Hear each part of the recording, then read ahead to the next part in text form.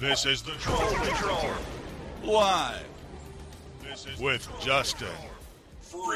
Oh shit, something's got audio up. There we go. Welcome to the Troll Patrol. Live. It's a freaking Friday. Sir, you do not have the power to dedicate shows to Bill Cosby. But we are going to be talking about Cosby on the show tonight. Apparently, he's already ready to make his comeback to the comedy circuit.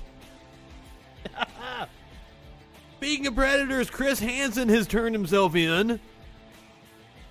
I know how much Breed Creed loves some Chris Hansen. That man has fallen from grace, if you will.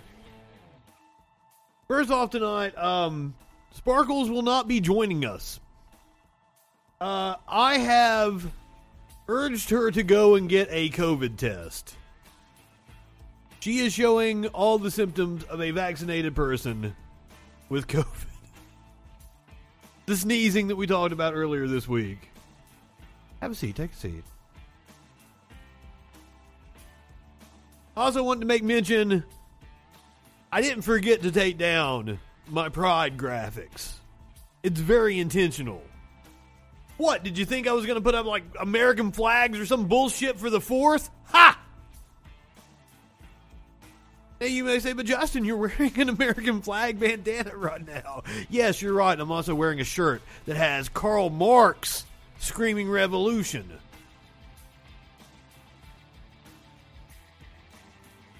I do things like that. You guys may not be aware of it, but like I have subliminal things that I do.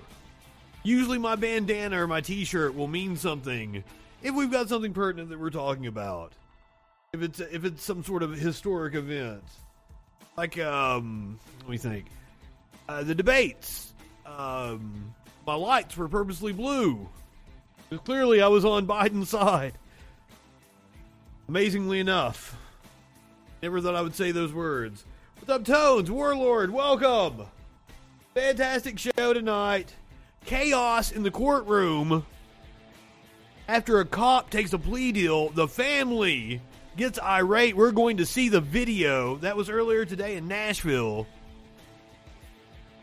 Churches in Canada are being burnt to the ground. Statues are being toppled. We're going to talk about that. As I said, Bill Cosby ready to hit the comedy clubs again.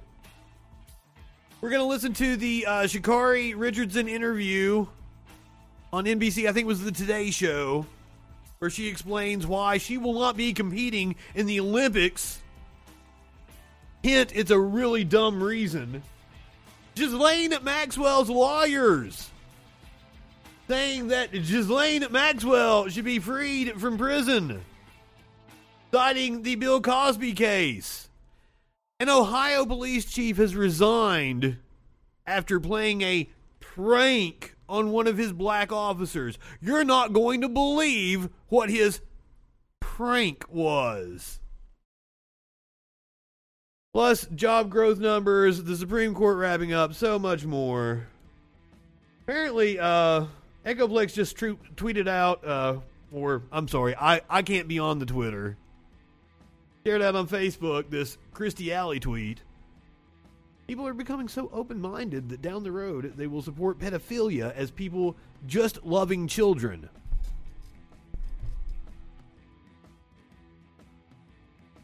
You think I'm kidding? I'm not. It's the direction this insanity is headed. You can okay boomer me all you want, but this is where we will veer unless we change. Wow. Did you say petty? What? Pedophilia. She did say pedophilia. I didn't even notice it, Tones. Thank you for pointing that out. Starting off tonight, one of those, memes where the dude's sitting there like everything's fine and it's all on fire. Antarctica has hit a record high. The hottest.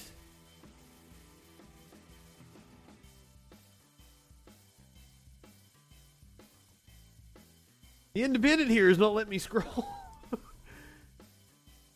The hottest ever temperature recorded in Antarctica has been confirmed by leading climate scientists with the United Nations. The temperature of 18.3 degrees Celsius in the southern polar region, one of the fastest warming places on the planet, was announced by the World Meteorological Organization. Oh, the Independent. What'd I say?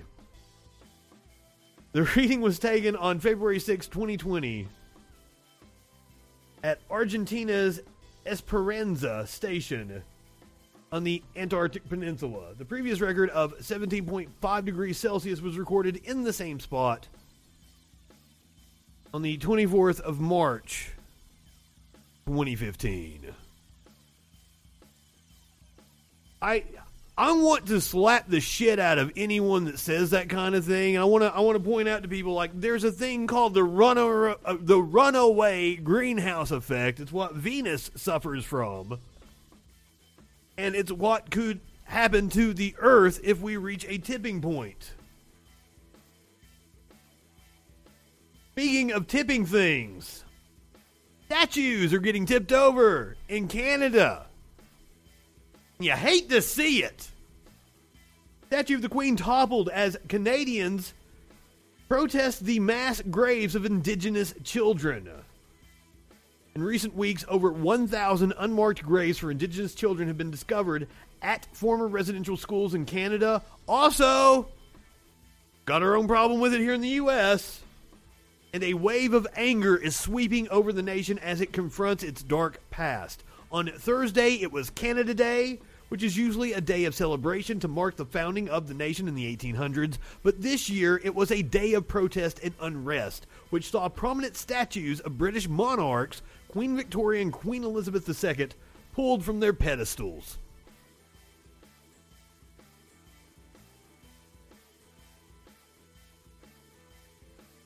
Hold on, it had some video, I swear.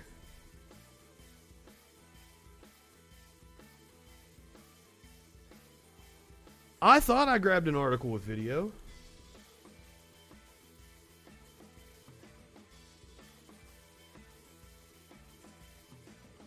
Oh, nuts. I really wanted to watch that statue coming over.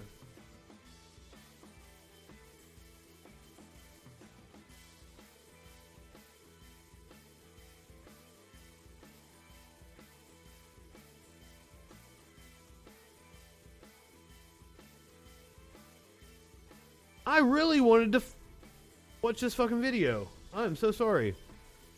Over 150,000 Indigenous Canadian children were snatched from their families and forced to attend the schools in the 19th and 20th centuries. Canadian authorities estimate that more than 4,000 children died at the schools, but some experts put the number closer to 15,000. Well, if you guys will find the video for me, I will certainly play it. Belinda Vanderbroek, a residential school survivor who was at the protest, she told the CBC she felt no remorse over the statue toppling. Let's see if we can... We have video here. Uh-oh. Here we go. Yay! Until now, this statue of Queen Victoria was the most prominent here on the Manitoba Legislative grounds, sitting front and center for all to see. Now, a constant stream of people are coming to see what the statue looks like now. A crowd of about 15 users pulled down the statue late on Thursday afternoon. After it happened, good job. Took turns posing for photos, standing on top of the statue. Did they teabag it? Many children wearing orange shirts. I'd teabag it. A sea of orange shirts on Canada Day. They've come to symbolize the 150,000 First Nation, Métis, and Inuit children forced to attend Canada's residential schools. Thousands marched here to the legislature, demanding the country acknowledge its past. When they arrived, the large crowd was peaceful, but a little over an hour after the statue had been pulled down, 2 police officers showed up and attempted to arrest one man. It's unclear if that person was for or against the statue being taken down. A scuffle broke out. More than a dozen police cruisers arrived. Wow. The man was tased and brought into custody. Many families and children were present when it happened. Still a lot blotter than what they do here in the U.S. Happened. They have not answered our questions. Now, this statue is not the only one to be taken down on Canada Day here in Winnipeg. A smaller statue of Queen Elizabeth II on the east side of the Legislative Building was also torn down. Marina. Fuck yeah. Also, something that you hate to see, churches being burned to the ground. Oh, that is the show. Will Smith, he is helping to bring back. Sorry. I'm just all out of it tonight.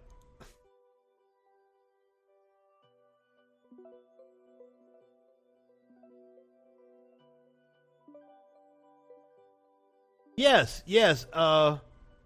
Will Smith saved Independence Day again. We'll talk about that here in a second. From Vice News. Smokey. Come on, buddy. Come on, buddy. Come on, Smokes. He's working on it. I'll try to give you a Smokey. More churches up in flames in Canada as outrage against Catholic Church grows. Oh, what a beautiful sight. Another 2 Catholic churches have been torched in Canada as more Indigenous nations have confirmed unmarked graves at residential school sites that likely hold the remains of Indigenous children. At 3 a.m. on Wednesday, firefighters were called to a century-old Roman Catholic church just north of Edmonton after it lit up in flames. The St. Jean-Baptiste Parish in Alberta was basically destroyed in the fire. The fire was also reported at 4:20 a.m. local time.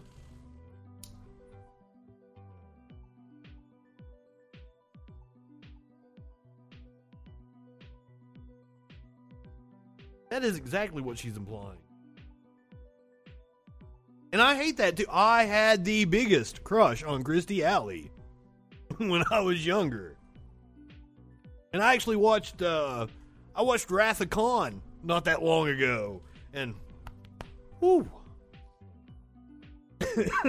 But she has gone a little whoo whoo. In less than 2 weeks, at least 7 churches, all but one Catholic, have been found on fire across Canada. Catholic churches across the country have also been defaced, many strewn in blood, red hand, and footprints. Some have had stuffed animals placed near the entrance, while one church in Saskatchewan had the words, I almost called it Saskatoon. How do you know I'm older than... Oh, we talked... It was my birthday not that long. That's right. I bet it is hot in Canada. And I also bet it's hot in the places where these assholes that killed Indigenous children are. As if I believe in a fucking... Tried to make a joke. Last month, the First Nations confirmed 215 unmarked graves at the former Kamloops Indian Residential School. Across Canada, calls are mounting for the country and the Catholic Church to face criminal charges for crimes against humanity and genocide, and many lifelong Catholics are considering leaving the church altogether. Good.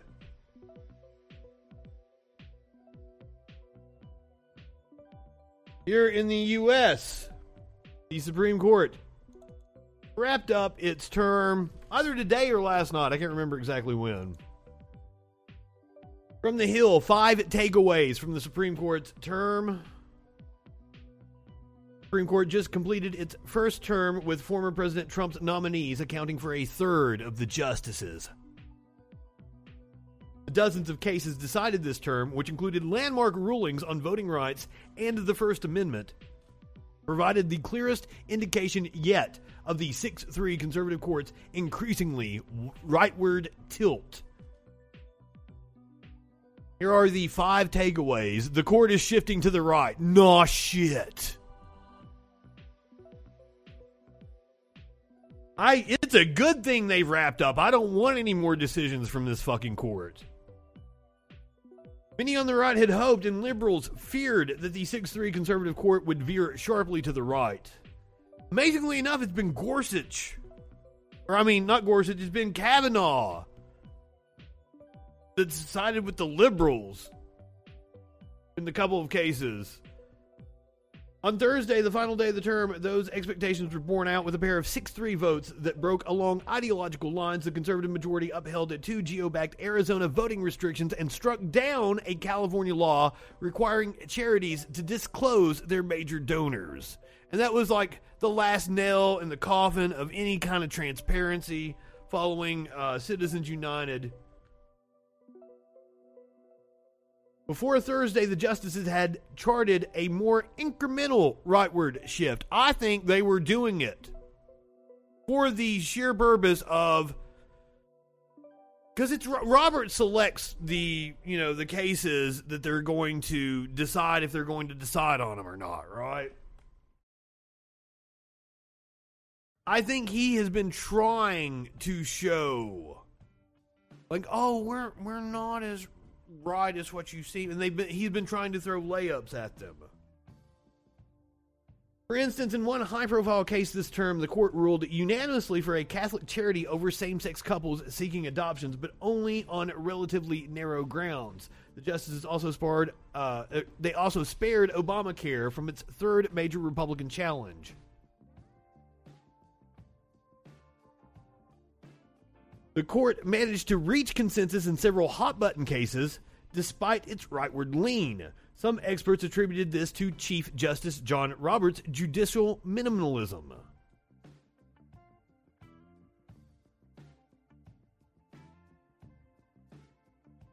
So David Cole, the National Legal Director for the ACLU, argued that's the student's free speech case where the cheerleader was dropping the F-bombs. He successfully argued the student speech rights case this term, which garnered an 8-1 victory, with Clarence Thomas being the lone dissenter. Pubgan. Overall, the Chief Justice's skill for bridging the ideological divide was still visible this term, some experts said. The court continued its practice of issuing favorable rulings to religious interests, which is no surprise.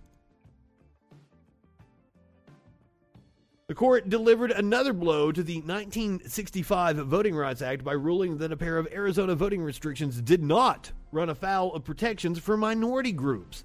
The 6-3 decision came 8 years after the court gutted a separate provision of the landmark law that had effectively given the Justice Department veto power over racially suspect changes to voting procedures in place with a history of discrimination.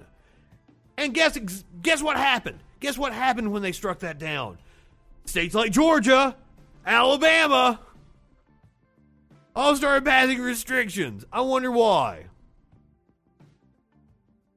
Court watchers are wondering if this term's trajectory, in which the conservative majority showed a degree of restraint, will give way to an even sharper right turn. I bet it will. Some say it's simply too soon to tell. Given the generally slow-moving pace of the law, a single term is a tiny sample size, and this latest term may not have reflected the most illuminating of test cases. Now, the one thing I will say is that judges tend to go to the left after they've been seated. And that was one of the things our founders removed them from the political process by giving them lifetime appointments. I've had debates with people about this. I'm open to term limits for judges, but also like the lifetime appointment things. I mean, if you have a term limit for a judge, like once you've been on the Supreme Court, you shouldn't be allowed to enter politics or serve like as a lobbyist or some shit. If you're going to have term limits for the judge, you have to put some restriction there. Or otherwise they might use their power on the court to help themselves. That's the reason why the founders put the lifetime appointments in there, to remove politics from it.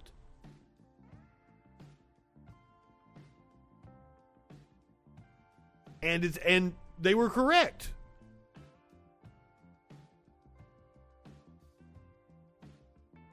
Most justices tend to actually come back towards the left, or at least the center. All right, so job numbers came out today, and apparently they were pretty good. So Biden is going to get up and brag about it. We're getting prepared to celebrate Independence Day. Today's job news brought us something else to celebrate.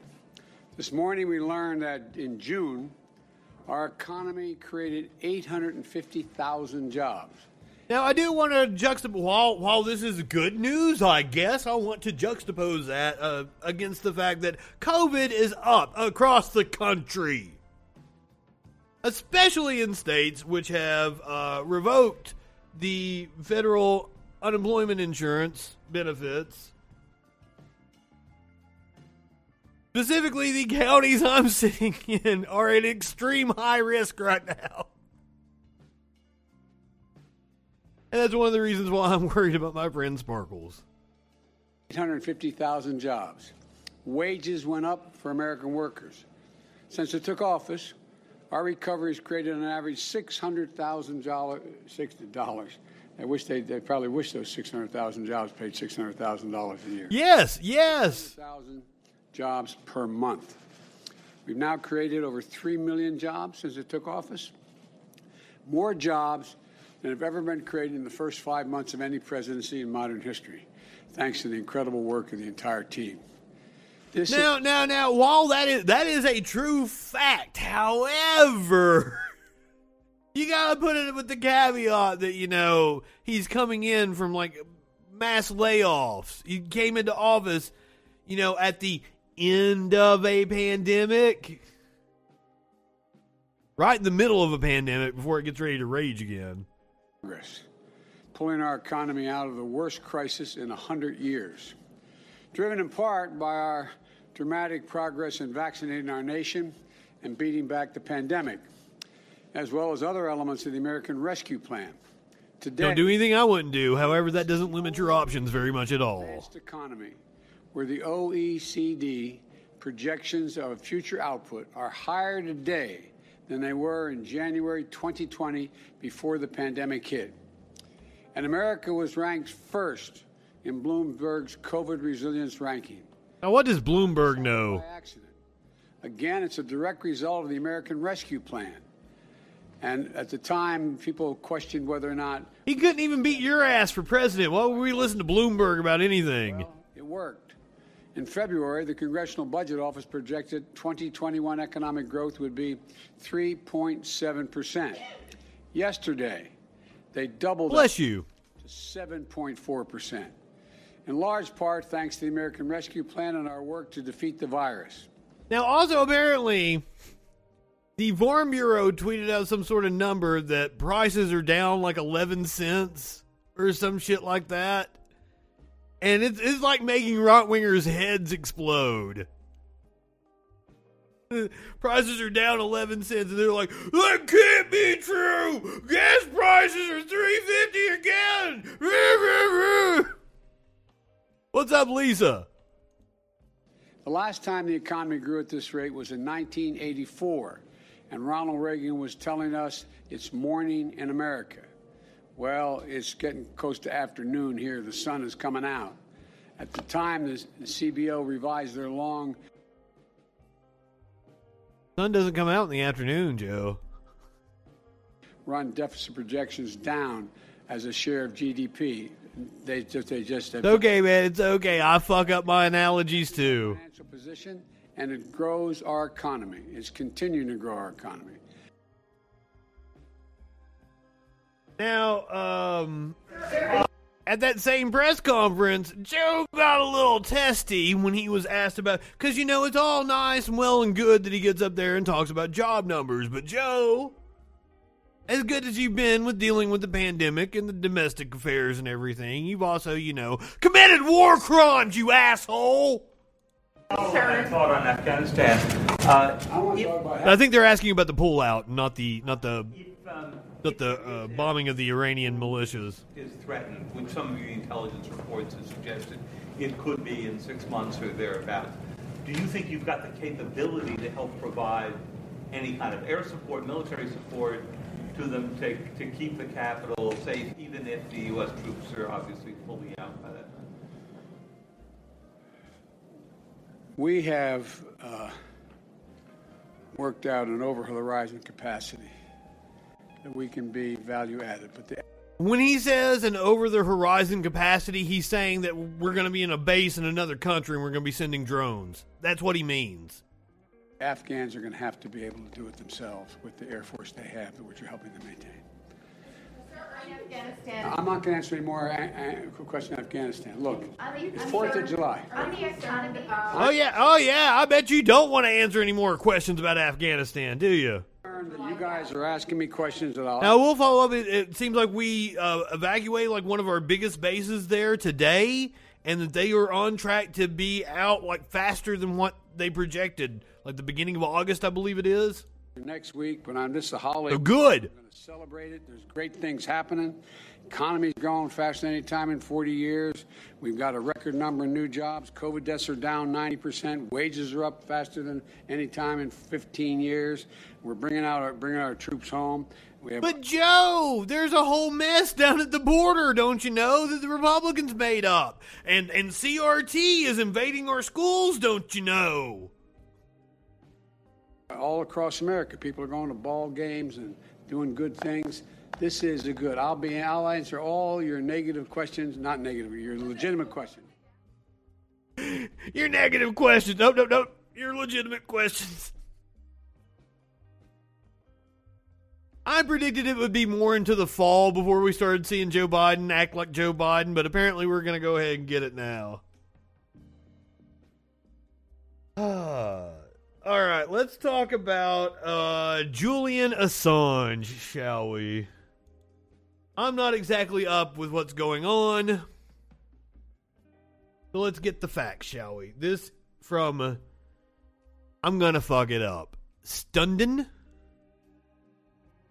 I can't tell you about the veracity, but this was the primary source that all the other sources that I did trust cited, did the original reporting.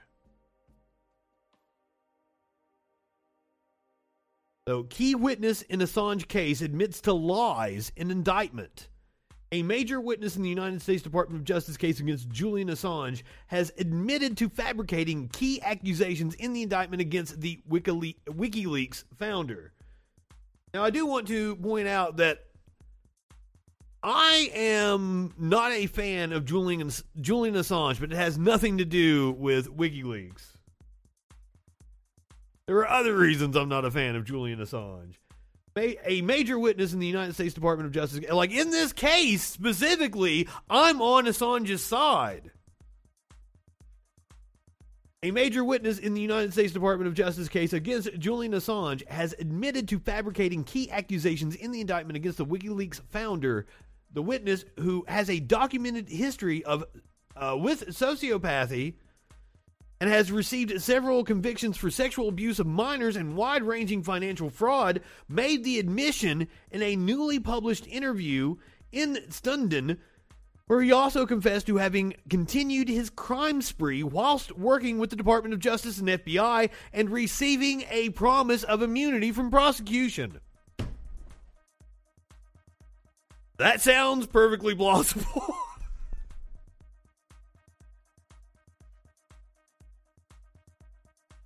No, like, the rape charges and shit against him.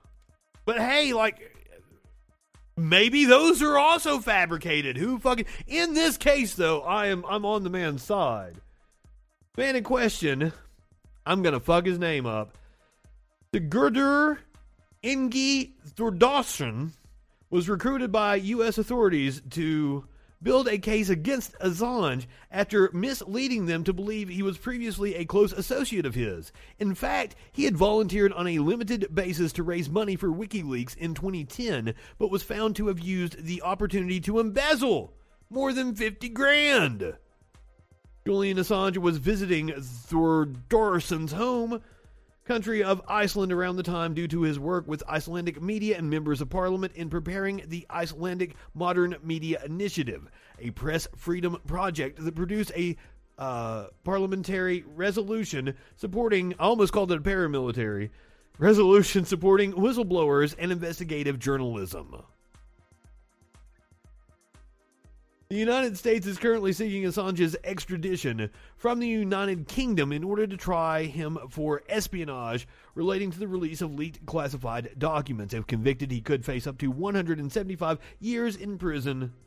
The indictment has sparked fears for press freedoms in the United States and beyond and prompted strong statements in support of Assange from Amnesty International, Reporters Without Borders, and editorial staff of The Washington Post, and many others. U.S. officials presented an updated version of an indictment against him to a magistrate court in London last summer. The veracity of the information contained therein is now directly contradicted by the main witness whose testimony it is based on.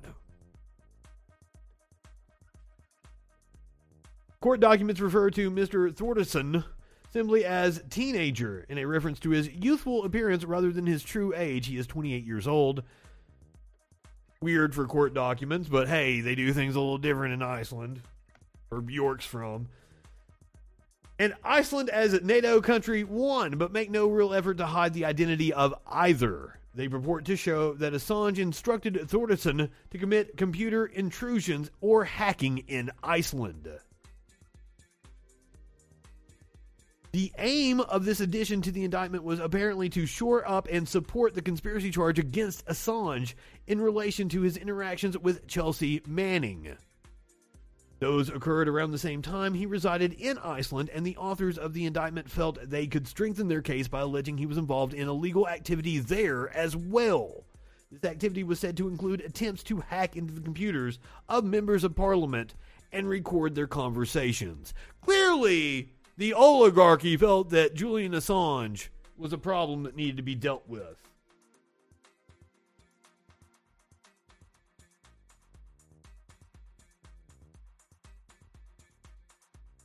So I find him not to be a hero, but once again, he shouldn't be thrown in prison.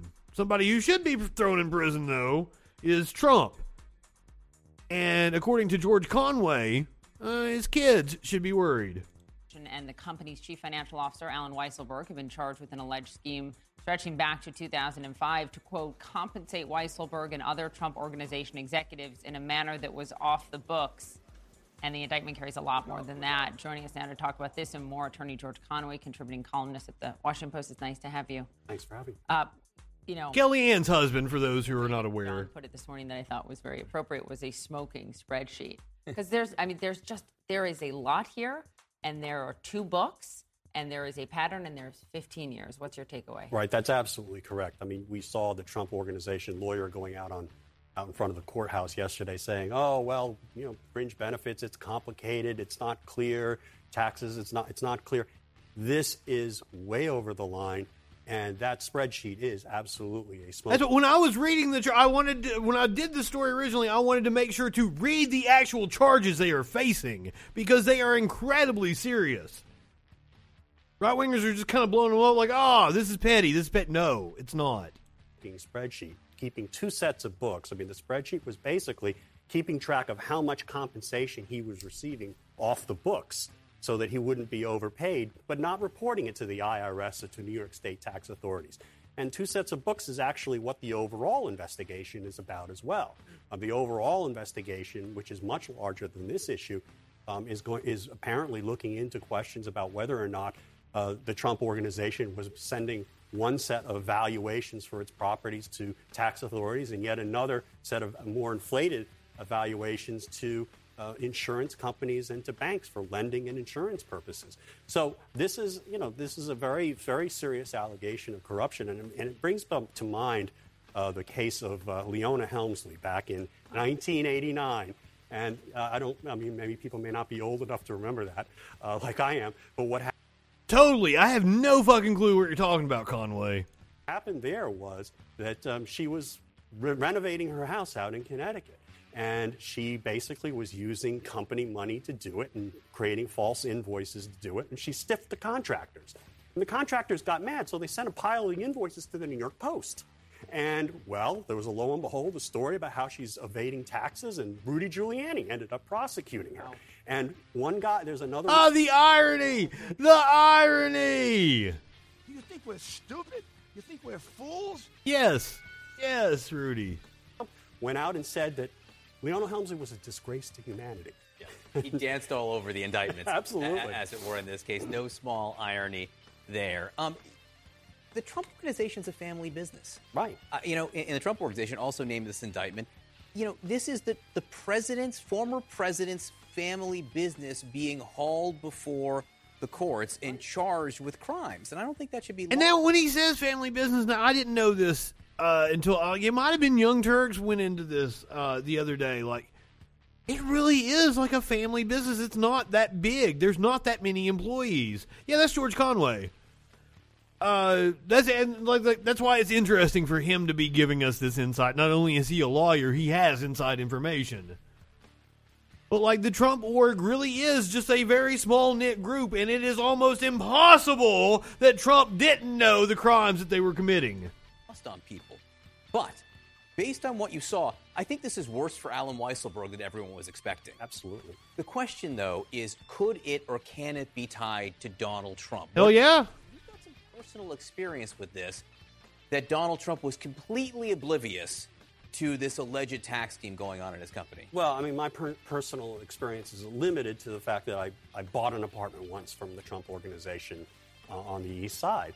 Mm-hmm. And one of the things that happened when I signed the contract is I sent multiple copies of the contract over to the lawyers, and the lawyers sent them back to me. And lo and behold, Donald J. Trump's signature was on it. And as we later learned through press reports, I mean, he paid attention, very close attention to what went on in his business. He paid attention to these contracts. He paid attention to what checks were being written. And in fact, the indictment says that he actually cut a couple of the checks that went to paying off Weisselberg's expenses. And and the thing to remember about the Trump organization, which everyone knows and it's been well reported, is it really was it still is a small organization. And not too many people actually are involved in the major aspects of the business. And so... Yeah, they use contractors and stiff them all the time. The prosecutors could prove criminal intent as to something that may have been misreported.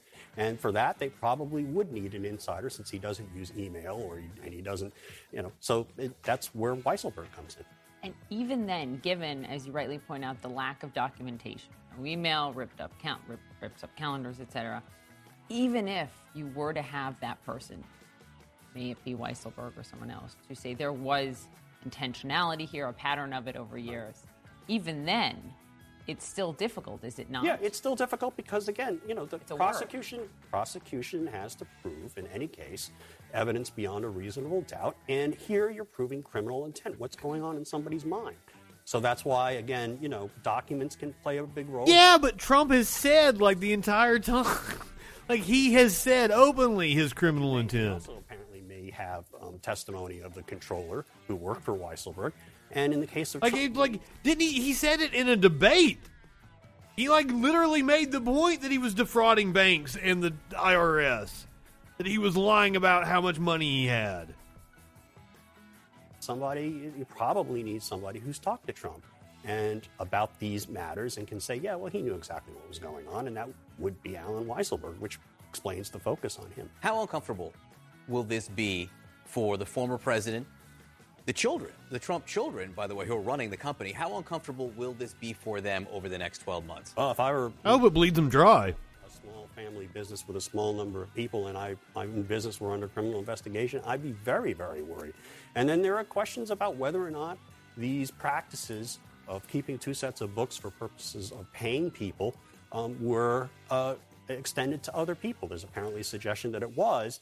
And the question is whether they extended to the family. I mean, there were reports about it did times that Ivanka Trump received consulting fees for matters that it wasn't clear she was actually involved in, and maybe that was an attempt to avoid gift tax. Who knows? I want to move on to another subject, but before I do, I want to play one final game of What If. What if it was the Clinton Foundation? Oh, my gosh. What if it were the Clinton Foundation? Could you imagine? I mean, the Republicans and Donald J. Trump in particular would say, oh, she's a disgrace to humanity. Lock her up. Lock her up. There's no question. And it's not a question of politics here. This stuff is clearly illegal if the facts that are specifically, very specifically pleaded in this indictment are proven. Somebody's got to go to jail. All right. Kevin McCarthy, the House Minority Leader, CNN reported, threatened to pull committee assignments from any Republican who accepted Nancy Pelosi. That's the thing is, like, I was all about locking Hillary Clinton up. I was into it. It's just like, you first, motherfucker. Like, you're the far bigger criminal. You go first. Then we can throw Hillary in there, Obama. Like, fucking, I want to see so many U.S. officials go to the fucking Hague. Pelosi naming them on this select committee to investigate the January 6th insurrection. This is the same Kevin McCarthy who has now stripped committee assignments from Paul Gosar, who cozies up the Holocaust deniers, or Marjorie Taylor Greene. He didn't want to pull her committee Insane. Laser conspiracies. But if you join the select committee, I'm going to pull your committee assignment. What is he afraid of? Oh, I don't know if I've ever stated on the show, I was the president of the Young Republicans in high school. I campaigned for George W. Bush in 2000. Justin freaking Republican confirmed, indeed. He's afraid of the truth. He doesn't want to get to the truth. They said when they refused to vote for the impeachment of Donald Trump for inciting an insurrection, as we saw on television, they said, oh, we have to have an investigation. Then there's a bill that goes to Congress for a bipartisan investigation where half the members would be Republican and half the members are Democrat. They vote against that because they didn't want an investigation. And now they say, and the Democrats are still giving them seats on the committee. Have a bipartisan investigation, which of course they voted down. The answer is they don't want the truth. And the reason why they don't want the truth is because they are themselves. Oh, stay tuned. Speaking of this very story, he kind of stepped on my lead into it. It's a couple of stories down the script here.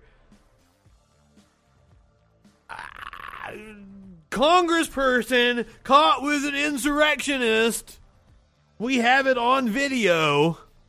They are implicated because they perpetuated and acceded to the big lie.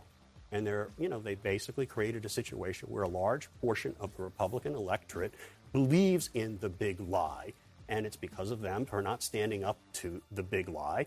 And as a result, they want this to go away. But the problem is it can't go away. It's not going to go away. As long as these people are out there believing these lies, we're stuck with this. And for all, 30, I don't know, some 20, 30%, I don't know, some percentage of the population believes this.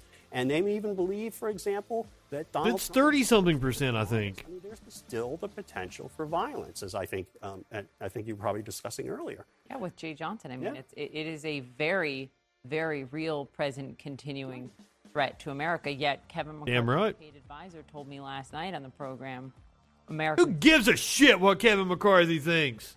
I mean Americans that is do a care scary about it, but according to Adam Kinzinger. They are trying to please.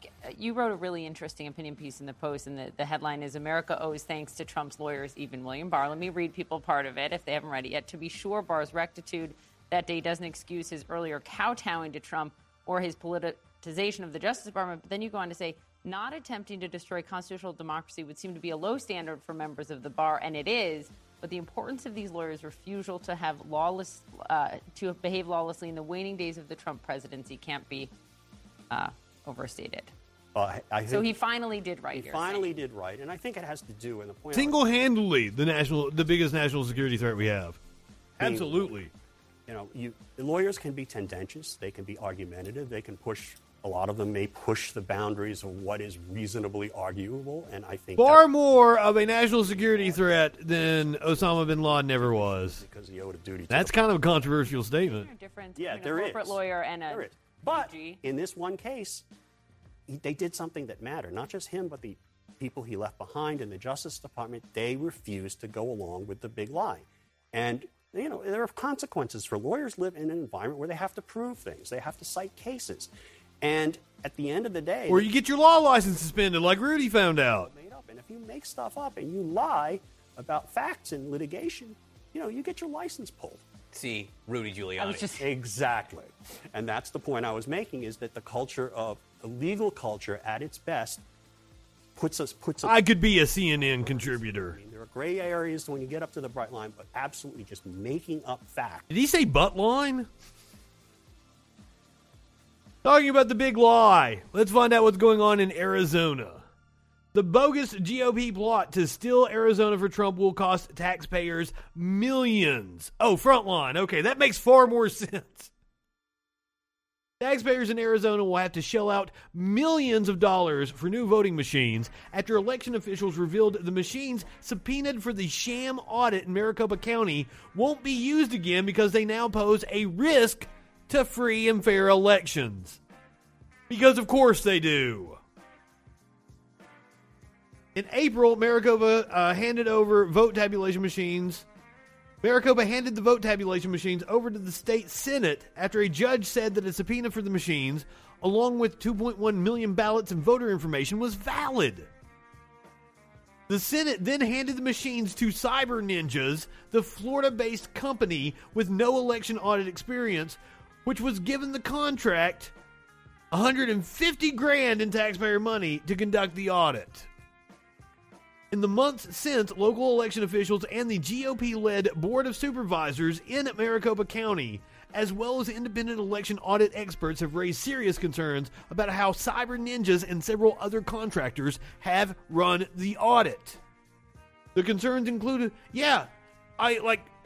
was it a no-compete contract? I didn't hear of any bidding process. Where did this fucking Cyber Ninja firm come from? It needs to be investigated how they even got the contract. I'm assuming they're in with somebody in the Senate that appointed them. The concerns include a lack of transparency about how the audit is being conducted, criticism that the auditors are indulging conspiracy theories about watermarks and bamboo ballots, and the fact that the servers were taken out of the state without any explanation as to why.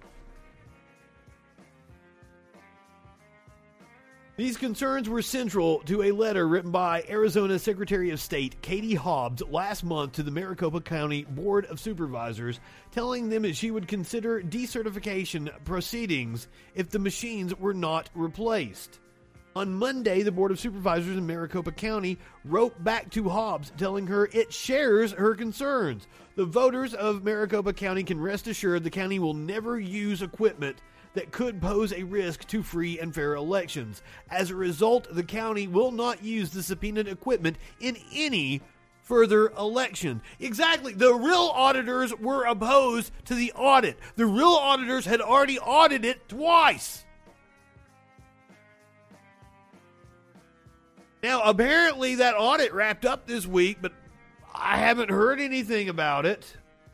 Officials on Monday night would not say how much it would cost to replace the machines, but Arizona is currently halfway through a $6.1 million 6-year lease agreement with Dominion Voting Systems. On Monday night, officials told AZ Central that the county was in discussions with Dominion about the lease, but it was unclear if the county would have to pay the remaining $3.3 million due under the lease. Hopefully Dominion swaps it out and recycles the machines or something. Dominion's probably going to get a nice little chunk of change from a few people. It's also unclear whether the county or the Senate will be on the hook for the new voting machines. When the machines were handed over, the Senate signed an agreement that said the county is not liable for any damages to the equipment while in the Senate's custody. But whether it's the county or the Senate that foots the bill for additional machines, ultimately Arizona's taxpayers will be paying to indulge Republicans in their stupid bullshit. And you want to know what? Fucking voters aren't concerned about this stupid bullshit. Poll says Americans more worried about restrictive voting laws than election fraud. I guess nobody. Since it got turned over to the Senate, nobody. And that's why those machines will never be used again. Exactly. Huge problems with the chain of custody there. I hope Dominion works with them and switches out the machines. Dominion has the power to just fucking factory reset them, refurbish them, what the fuck ever. But Americans more worried about restrictive voting laws than election fraud. In a country which is seen next to no voter fraud, at least in the last century. But in a country where disenfranchisement has been the name of the game, of course, Americans care more about restrictive voting laws than election fraud. But Republicans don't care. I got into an argument with an actual candidate for Congress that is going back and forth with me over and over again about how we're not a democracy. And I'm like, dude, how do you not get this? And he keeps like the Wikipedia entry for U.S. federal government, and it says Representative Republic. And I'm like, yes, that's our style of government. Our style of voting is democratic vote, you dumb shit. The fact that you do not understand this is worrying. But now Republicans that do understand it and know what they're talking about want to push that we're not a democracy because they don't want you to get mad about the fact that they weren't paying attention to what you want. They don't care that the people care more about restrictive voting laws. That doesn't keep Republicans in power. More than half of the adults in the United States are more concerned about laws restricting voting access than making sure that no one who is ineligible votes, according to a new survey. 67% of Americans, including majorities of Republicans, Democrats, and Independents, said they believed American democracy is currently under threat, though the survey did not ask what they believed is threatening it. Well, it's as I explained to him, it's like, you're talking about direct democracy. You're saying we're not a direct democracy. You're just confusing it. You don't know what you're fucking talking about, and you're running for Congress. Stupid fuck. And then I challenged him to take a civics test, and he went and took it from the Department of Homeland Security site, like the online test that they got, showed me his 100% score, but said that it had questions that were wrong. Shit you not. 72% of Republicans in the survey supported the goal of ensuring that no one who votes is ineligible to do so, while 85% of Democrats and 52% of Independents supported making it easier to vote. There was broad agreement that people must show a government-issued ID in order to vote. And that is something the opinion polls have borne out, that people are in favor of voter ID. So, I mean, it's a losing cause for Democrats, I guess.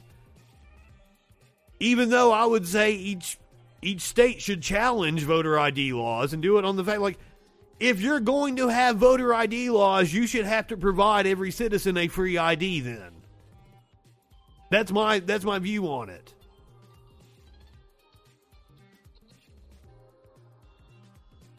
There was broad agreement that people must show a government-issued ID in order to vote, with 94% of Republicans and 83% of Independents, 57% of Democrats agreeing with that requirement. I don't understand it. I don't know why anybody should have a problem with me going and showing my voter registration card. In Kentucky, the first elections I ever voted in Kentucky, you just went to your polling place. You told them your name and address. They looked up your name and address in a book. They opened the book, and then you signed the signature.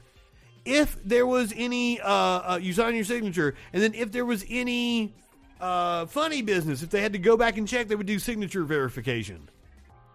So no form of ID needed. Go in, state your name, your address. Sign your name. I don't see what's wrong with that.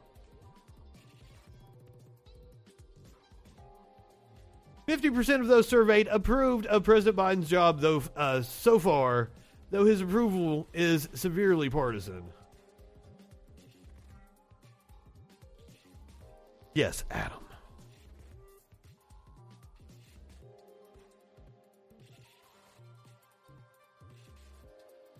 You're exactly right. I do. The Electoral College just pisses me off. And I don't understand why people fight so hard. I mean, I understand why Republican politicians are for it. I don't understand why the average GOP voter, my neighbor down the road that's voting for these dumbass Republicans, why do you support the Electoral College? They're their reasoning is always like, well, California shouldn't decide the election. I'm like, no, California shouldn't decide the election. California should have representation proportional to its population. And currently it doesn't. All right, so here, insane story. And I can't believe I haven't seen more outlets pick it up. Hopefully it goes somewhere. Capitol rioter accompanied members of Congress on trip to the U.S. border. And we begin right there with that new and important reporting from CNN's K-File team that just speaks volumes about the direction of today's Republican Party. A conservative YouTube personality who took part in the January 6th riot at the Capitol traveled with a group of House Republicans to the U.S.-Mexico border this week. If that's not high enough for this shit. Add in this.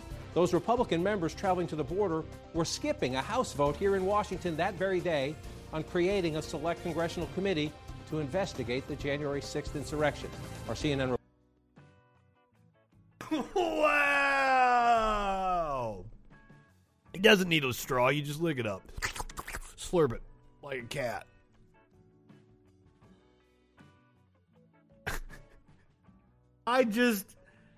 And they keep taking these trips. Like, we've played a couple of their stupid ass videos, but they're putting out videos almost every fucking day. There's like a delegation of stupid ass Republicans going down and holding a press conference in Texas. Seriously, it's so stupid. And now they're taking fucking insurrectionists with them. Reporter and senior editor of the K-File, Andrew Kaczynski, joins us now with this critical reporting. Andrew, walk us through what you've learned. It would be comical if these people could feel embarrassment. Basically, as you mentioned... I wish these people could feel embarrassment so they would shut the fuck up and get out of our lives. Matt Gaetz, how does he have the audacity to still get in front of a camera? Feel embarrassment, you fuck.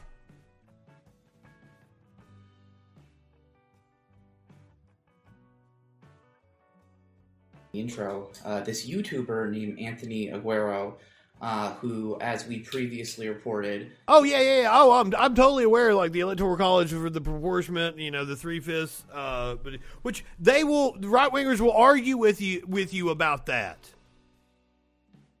That the 3/5, that the Electoral College just used the 3/5 because it was already there. It wasn't the reason why the Electoral College was created, which is the weirdest goddamn argument.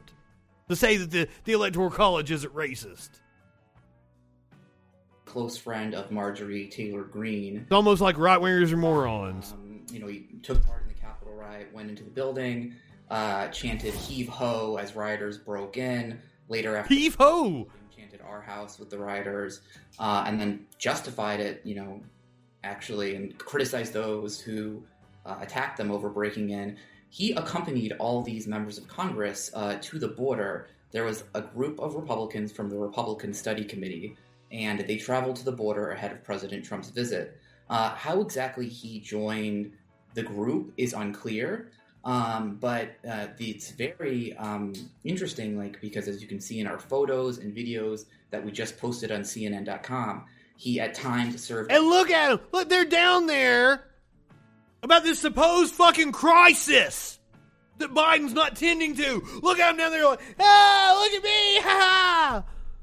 Holy shit! Zero self-awareness. As a translator for them when talking to migrants crossing the border, he interviewed many of them, and he even drove one of them in his truck. Screenshot, guy. And the picture we're seeing is from Lauren Boebert's Instagram. I'm not sure how he got there. What do the members say about this? So we spoke to the office of Republican Jim Banks. He's the chair of the study committee who organized the trip. He said they were unaware of this individual participating in the Capitol riot or who he was, and they said he didn't travel with them actually to the border, so he wasn't part of the group that went from the press briefing where they met before. He wasn't part of the group, even though he was taking pictures so and said, giving thumbs up. Who he was, but as you can see, he was very intimately involved in this trip, and just I get that, RB. I guess like it's just hard for me to put because I have empathy, because I feel things. Like, it's hard for me to put myself in that situation. I've never cared about money in my life, so I don't understand that motivation. When I sat down with my the first advisor they gave me in college, the second time when I went back, I sat down with her. She was a marketing person in the broadcasting department. And I sat down and she looked at me and said, "So, how much money do you want to make?" And I'm like, if I wanted to make money, I would have been a lawyer. I would have never got into broadcasting. What? Like, it was a foreign concept to me. So I don't get the grifters that do the right-wing propaganda. I honestly could not get up and say things that I didn't fucking believe in. And I also couldn't get up and say ignorant fucking shit that's not true. This was this close to this group of a half dozen lawmakers who went. Right. They say they were unaware of who he was and how he got there, but he was translating for them, driving at least one of them, in the mix of them in a secure situation near the border. Insane. In-fucking-sane.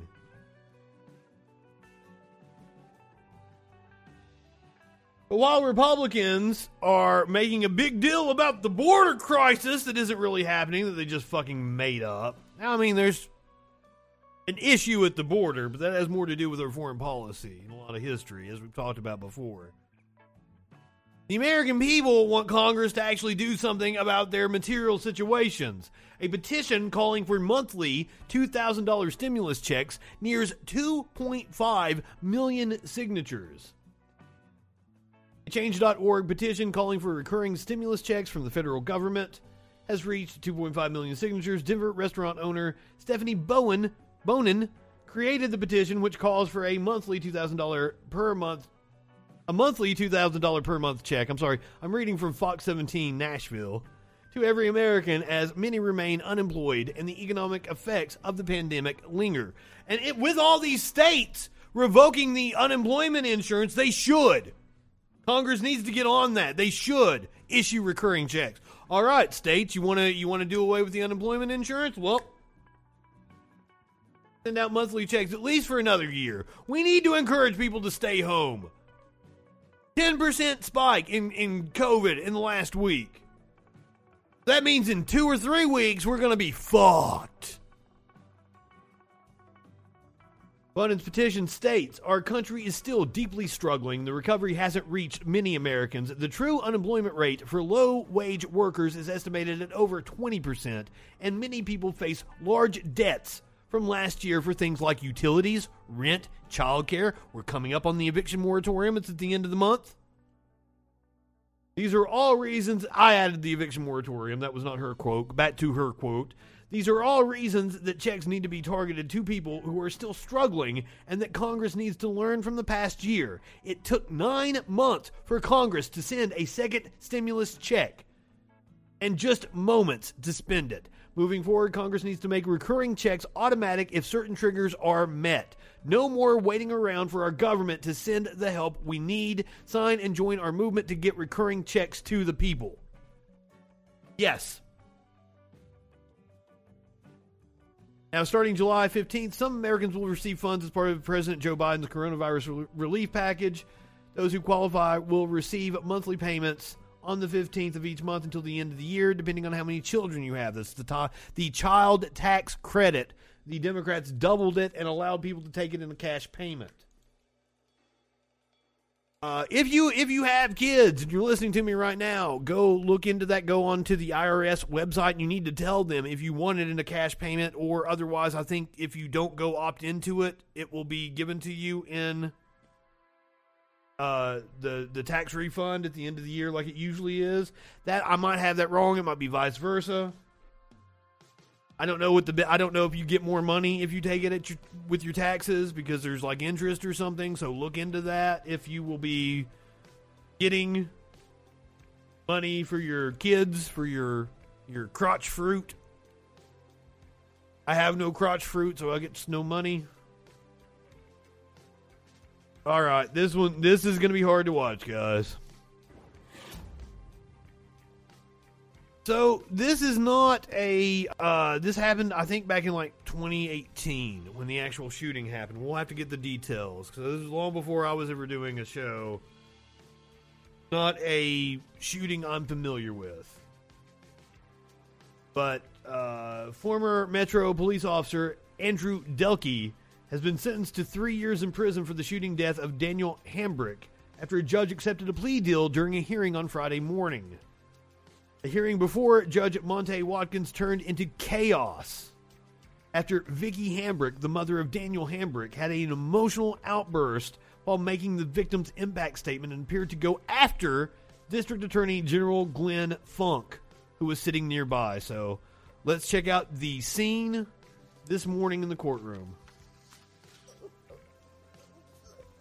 So now this is last night, Delkey agreed to accept the plea deal to take 3 years instead of going to trial. Baby.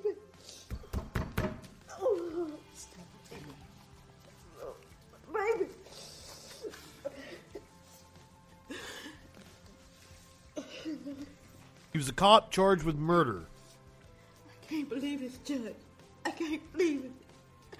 I've been going through this for 3 years. I can't believe it. Yeah. Take your time. Judge, I lost my mother. I lost my grandmother. I lost my father. My father had a stroke and a heart attack. I can't believe it. Because of you. Because of you. I lost my son's father because of you. Because of you. He killed himself. I hate you. I hate you. I don't accept your apology. I hate him too, ma'am. The equity game. I don't accept it. What if the tables turn? Judge, what if the tables turn? Just look at the tape. What if it's your child?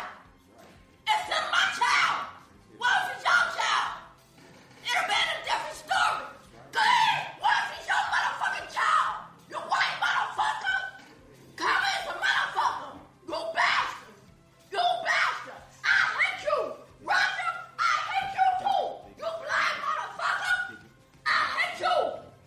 Now, I am glad the judge isn't gaveling her down.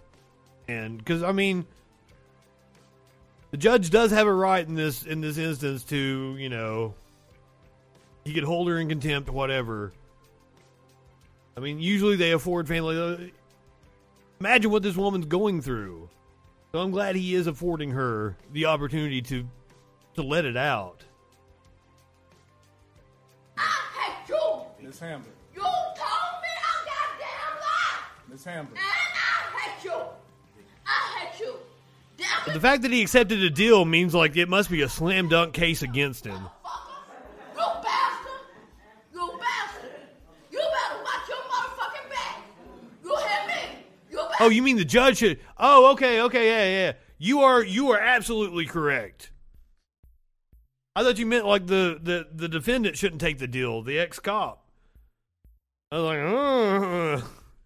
I could agree with you, you know, unless it's just a slam dunk and he didn't think he was going to win. Yeah, you're right. I can agree there. And I think that's what the woman is alluding to. I think when she's yelling at the judge and saying, what if it was your kid? I think that's like her saying, like, why are you allowing this to happen? Motherfucker. Cause Tom is a motherfucker. They gotta take you out of here now, cause I'm gonna come over there and smack the shit out of you. Oh, yes, I am. So they better take you all out of here. They better take you out of here. Cause I've been through a lot from you. A lot. His friend killed himself because of you. I hate you. So I don't accept your motherfucking apology. Okay? You cook okay? Yeah. You cook? No, Okay. let me go. Well, Let me go. well. You talk about my family. Y'all talk about my I think that's enough. Y'all said we eat watermelon. You racist motherfucker, y'all. No. Okay. Don't harm anyone. I'm behind this woman. Fucking tear it the fuck up. Don't come up here.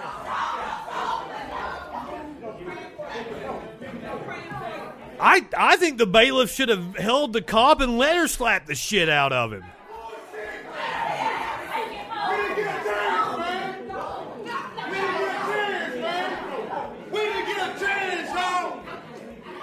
It is bullshit.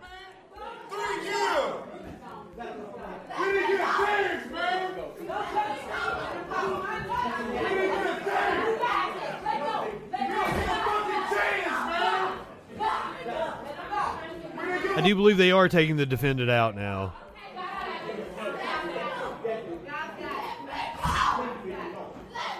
It's bullshit.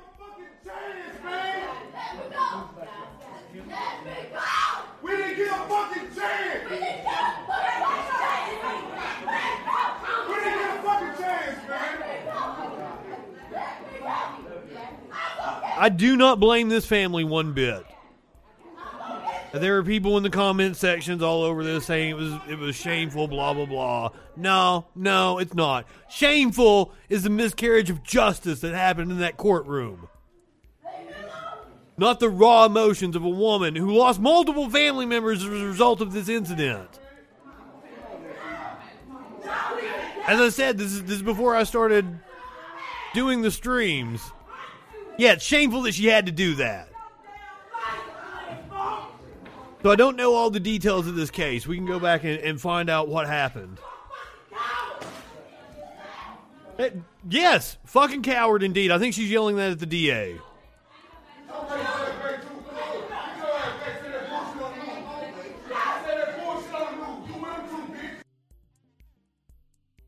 So totally understand her grief.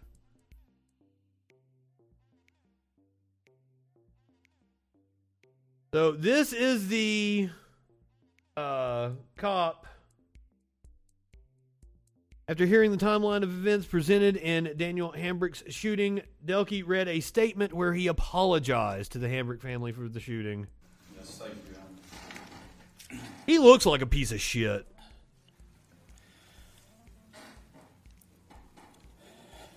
Like, you don't want to judge somebody, but it looks like a frat boy. Today, because I recognize that my use of deadly force was not reasonably necessary under all the circumstances.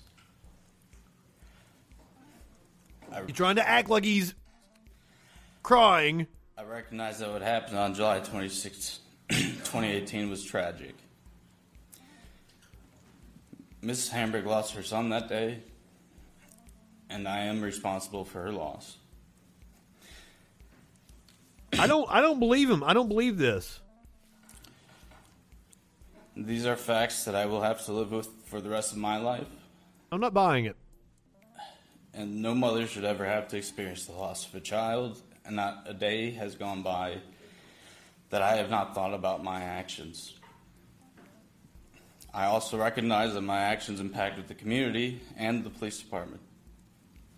I hope this case can contribute positively to the much-needed discussion about how police officers are trained and how we, as a community, want police officers to interact with citizens. And he'll probably get out after he serves his time, and he'll write a book, and he'll be completely unremorseful, say he didn't mean this, that it was the woke mob that made him do it. You know it. You know it. I will obtain some comfort from my acceptance of responsibility and my guilty plea today.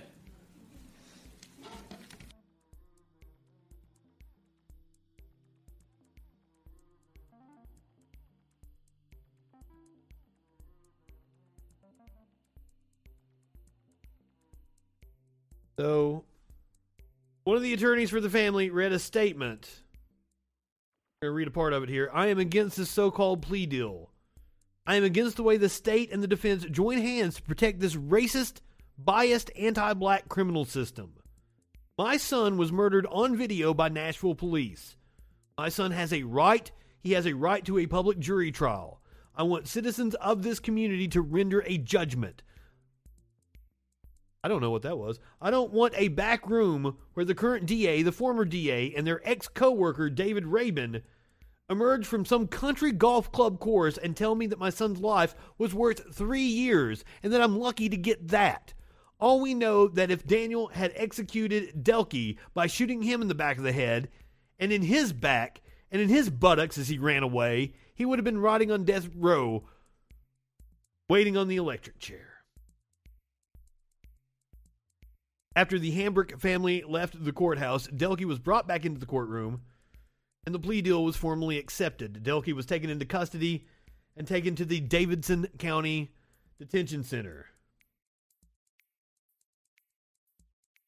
That is his amenities tonight. Accommodations. Delkey was booked into the downtown detention center at 10:48 a.m. Placed on precautionary observation and will be monitored closely by correctional staff. They're keeping him away from the general population is what they're saying. Once precautionary observation ends, he will be classified and assigned to the DDC restrictive housing unit. Historically, inmates with similar sentences served their time at the privately managed Metro Detention Facility.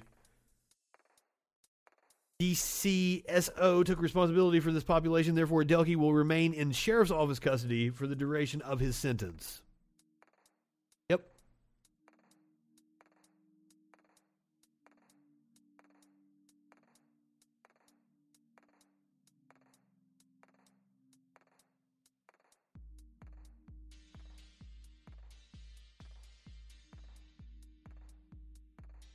Okay, so let's get the actual details. Metro police officer shot and killed a 25-year-old man Thursday evening near the intersection of 17th Avenue and Joe Johnston Avenue. So this was the July 26th, 2018 news report. Earlier in the evening, while searching for stolen cars, officers with MNPD's Juvenile Crime Task Force noticed a car driving erratically. Officers tried to stop the vehicle, but the driver did not pull over. Police did not give chase, opting instead to expand the search for the vehicle.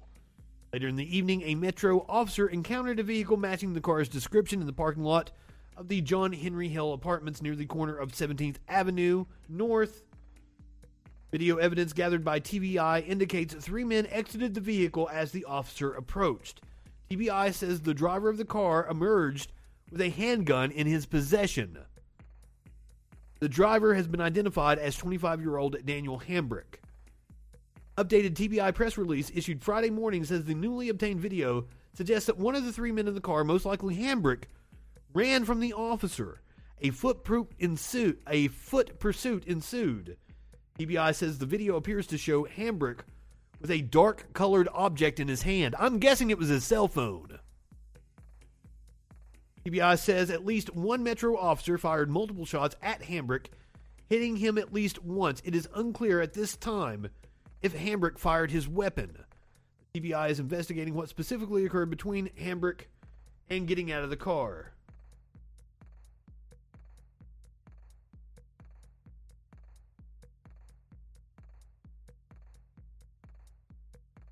Let's see if we can find the video.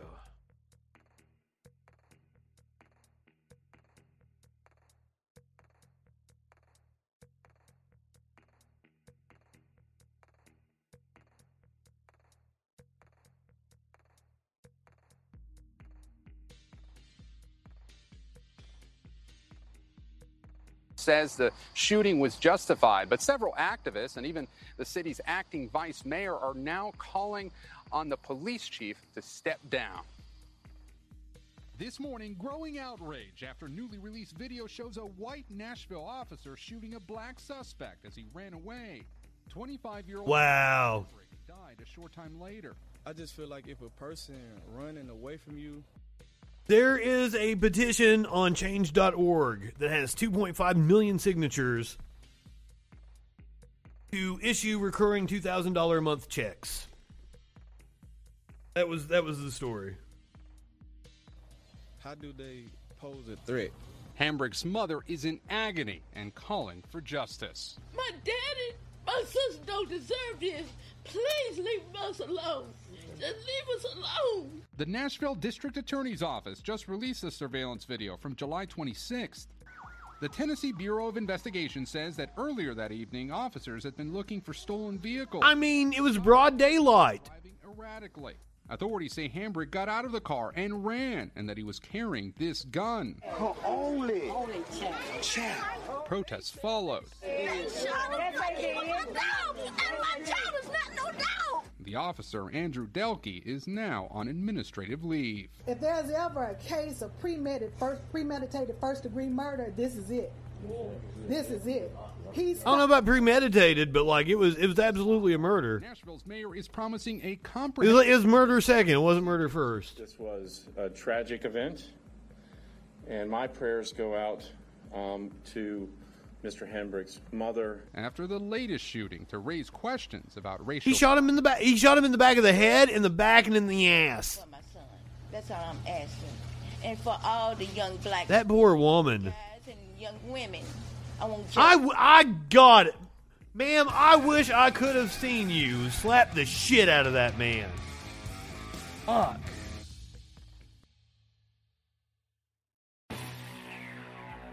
Infuriating. But I've got to hit it again. We got another one.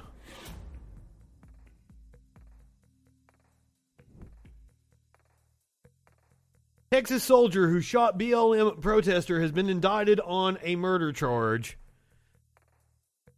He looks like a real nice guy, doesn't he? Total winner. He didn't get picked on in school. A U.S. Army soldier who shot and killed an armed protester after driving into a Black Lives Matter demonstration in Texas last summer has been charged with murder, authorities said on Thursday. Sergeant Daniel Perry was indicted by a Travis County grand jury on charges of murder, aggravated assault, and deadly conduct in the July 25th death of Garrett Foster in Austin. Perry, who was stationed at Fort Hood, was working for a ride-sharing company and just dropped off a customer when he turned onto a street filled with people protesting police brutality. He stopped his car, honked, and seconds later, police said Perry drove his car into the crowd. When the crowd surrounded the car, Perry encountered Foster, a 28-year-old Air Force veteran who was holding an AK-47 rifle. The rifle was legal under Texas's open carry laws. So he was a vet. Wow. There are conflicting accounts of what unfolded next, but the incident ended with Foster dead and multiple gunshot wounds.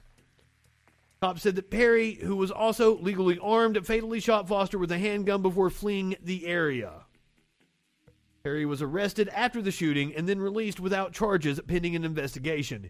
His attorneys have said that the soldier acted in self-defense after Foster aimed his weapon at him.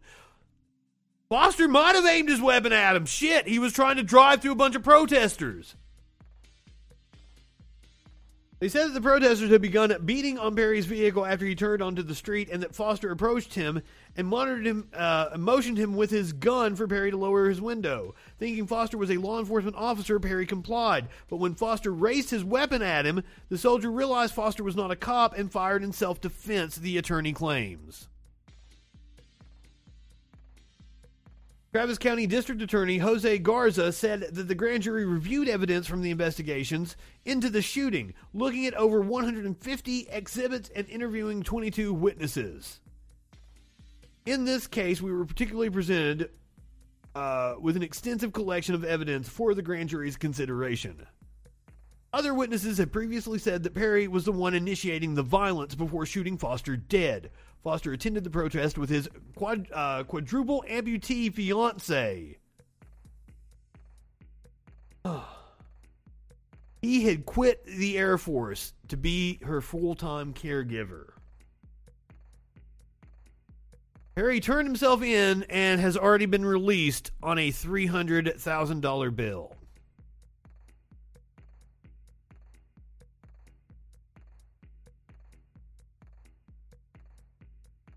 Wow.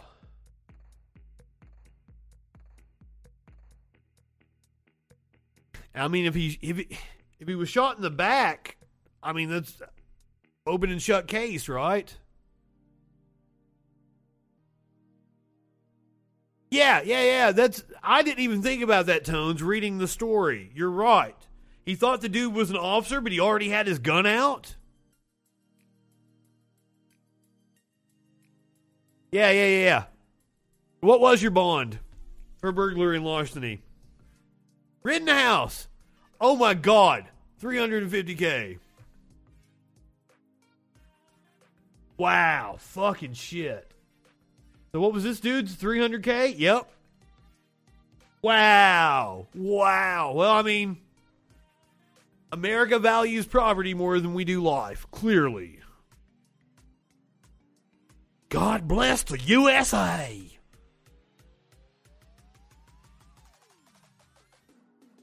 I don't know. Do you guys want me to do a Patriot Patrol on Sunday? Should I do that? Should I bring it back out? Last time I did a Patriot Patrol, I said some shit. I had to take everything down over YouTube before I got removed and had to put it back up censored. On April Fools, I did the Troll Patrol, but as a right-winger. And I called it the Patriot Patrol. And I don't even remember what I was calling myself, but I was the hardest right man in news. But I might have advocated for a little genocide. Playing that right winger. I didn't mean to. All right. Kyle Rittenhouse, who apparently is like an honorary member of the Proud Boys. Sponsored by Taylor Swift. We're going to get to that. I'm going to play it. I watched the video and like it's low because it's in his pocket and shit. It's low enough that I think YouTube isn't going to pop me. Kyle Rittenhouse, Proud Boys hero status is now being used against him in courts. Ever since Kyle Rittenhouse went to Kenosha, Wisconsin in August 2020 and killed two Black Lives Matter protesters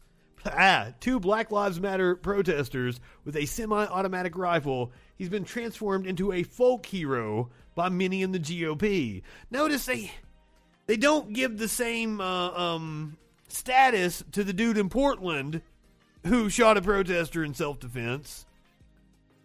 No, instead that dude got gunned down by the feds in broad daylight. I'm still pissed over that. That was 100% a violation of the Constitution. Among his new friends are the Proud Boys, a far-right street-fighting gang who have adopted the teenager as their unofficial mascot, put his face on T-shirts, and even took him out drinking. Oh, I'm sure they're making money off his face on T-shirts. Prosecutors are arguing that Rittenhouse traveled to Kenosha where protests against a police shooting of a black man were underway with the intent of committing an act of violence. I don't know he went with the intent of committing an act of violence, but I don't think he was shying away from it. And they think that his recent documented fraternization with the Proud Boys should be entered into evidence to support that argument. I don't want to claim to know somebody's intent, you know. I don't think he was opposed to using it at all. And I that's probably me being charitable saying that, yes. Much like members of the Proud Boys take pride in violence, the defendant is evidently proud that he killed two people and seriously wounded a third. Now that, I think, is 100% fair game for the trial.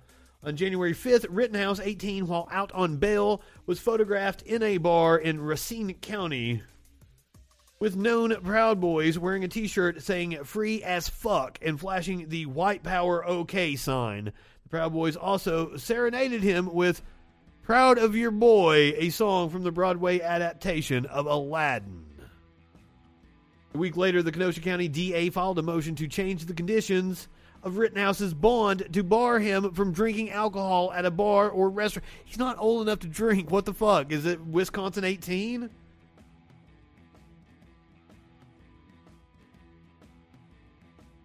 Is it 18 to drink in Wisconsin? What? I didn't know that. I didn't know there was a state where it was Because the federal government lobbied states to make the drinking age 21.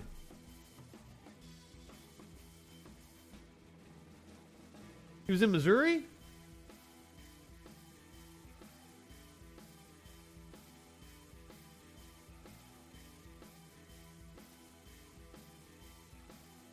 I know, it seems like something's going on outside. Prosecutors are also asking to enter another piece of evidence into the case, a widely shared video showing Rittenhouse punching a teenage girl amid a dispute on Kenosha's lakefront a month before the shooting. In the video, he's seen with a group of teenagers, including 2 teenage girls who are arguing. We've all seen that. Didn't he punch her in the back of the head, too? He chases her and continues to punch her. Rittenhouse is facing a litany of charges for his actions on August 25th, including charges of first-degree intentional homicide, possession of a dangerous weapon despite being 17 at the time, and violating the curfew that was in place the night amid the protest. In the aftermath of the shooting, conservative media and politicians painted him as a patriot who was exercising his right to bear arms and defend himself. Even former President Donald Trump and his adult son, Don Jr., weighed in to defend Rittenhouse.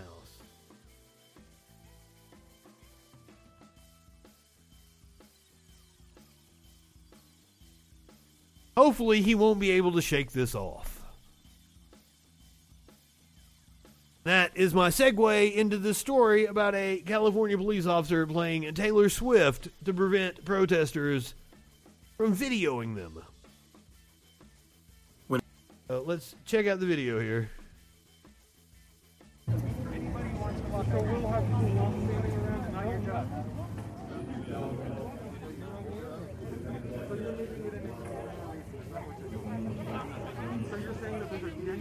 I believe they're on like the courthouse steps somewhere. And they had a banner up. It was on the wall, right? Can you move it from the wall? Now you put it here. Oh, okay. I did not know that. What is the difference? I don't know why are we having a dance party now? Did you see? He took out his phone. Pop music to drown out the conversation. And he had Taylor Swift just right fucking there too. Must be a big fan. What is the difference? I don't know why are we having a dance party now? You should have started dancing with it.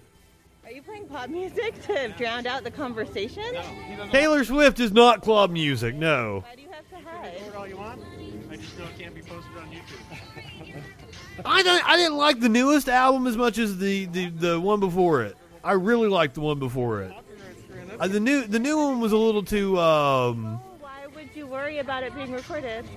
There wasn't enough like oomph to it for me. Like it was a little like melancholy. 100%. But I really liked the one before that. He was excited to do this. How long have you? Is there an administrative regulation? Well, now I mean we've seen the stories. This has been going around. Several cops have done this, but like this motherfucker didn't even understand what he was fucking doing. Is that procedure? I'm just listening. Is that Because first of all, like we can play it on YouTube. Like it's not going to. If you want to get it taken down, you need to do Disney music. Does Sheriff Ahern know about this? Is that okay? We'll find out. Taylor Swift, they're like YouTube is just going to link you to like listen to Taylor Swift at this blah blah blah, and then they're going to put commercials on it and give the money to Taylor Swift. Like they're not going to take the video down. When I get a copyright claim, that's not what because I do the freaking news every day. I use copyrighted music. I just take the copyright claim. I'd love to hear because you said you're a sergeant, right? So is this procedure for the outlined? It's not specifically outlined. It's not specifically outlined. No, it's procedure for asshole cops. We have the speaker out here. But now that's also a good recommendation. Like if you don't want your personal pornos to get out, like play Disney music in the background. Fuck to some Disney music. To make sure that this wasn't posted on YouTube. You said that. Because Disney will indeed take that shit down. Say it again for the camera. It is. playing my music so that we can't post Or play something from the NFL. The NFL will take the shit down. Trust me, I know. But yeah, like he was even like, he wasn't doing anything. It wasn't going to prevent them from having the video online. But hey, cops have never been accused of being smart. Just like this idiot-ass police chief in Ohio. Nobody's going to accuse him of being smart. Ohio police chief resigns after putting KKK sign on a black officer's desk. Oh, we've even got video of the incident. This is going to be great. A police chief in Ohio resigned this week after he put a Ku Klux Klan sign on a black officer's desk. Sheffield Lake Mayor Dennis Bring said that police chief Anthony Campo resigned Tuesday after the incident, which occurred last Friday, according to Cleveland.com. Surveillance footage of the incident was published by a local ABC affiliate, though the footage has no audio. Campo, who has a piece of paper in his hand, is seen walking toward a desk that has a yellow jacket on it. He then picks up the jacket, appears to turn it around. Well, we'll see what happens. Jesus, it's 5 minutes long. Okay, so here he comes. This is the police chief. Yes, courts have ruled that police organizations and municipalities can discriminate against people with high IQ. That is a fact. So apparently this is some kind of KKK poster or some shit in his hand.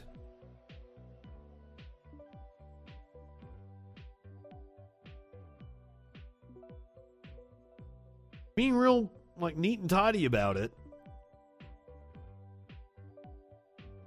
I just, like... He says it's a prank. What kind of fucking prank is that? Like going up to a Jewish person and Heil Hitlering. What the hell?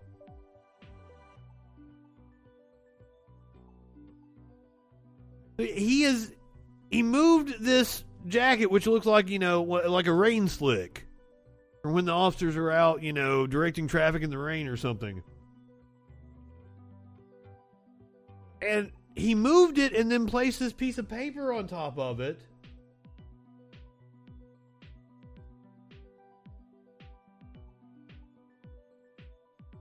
And then he's waiting around the corner. And then, like, did the black cop even notice? Like, it felt like he had to, like, come out and point it out to him.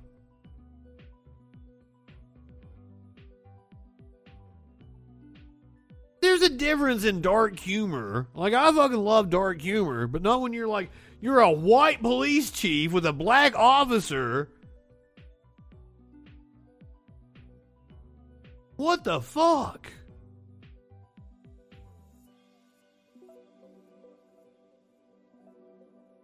And I love how they all look like they're in tip-top shape and they could totally protect everybody, right? About a minute into the video, Campo steps away from his desk and goes back into another area. The jacket is seen with the hood up, resembling the infamous KKK hood, and the paper is seen on top of it. Roughly 30 seconds later, the officer, who is black, walks in to see the jacket and the sign on his desk. Ring was notified of the incident Tuesday by the union representing police officers. He said after learning of the incident, he told Campo he had 10 minutes to get out of his office. I said, I don't want to even hear about it. You've already admitted to it, and you've got 10 minutes to get out of this office. I said, I want your keys, your badge, and that's it. Get out, Bring said. The mayor also said he apologized to the officer for the incident. Campo told the news outlet that he was not fired, but that he had retired. I bet he did. He further said that he had respect for the officer that was targeted and that the incident was overblown. Yep, I bet he is getting his pension.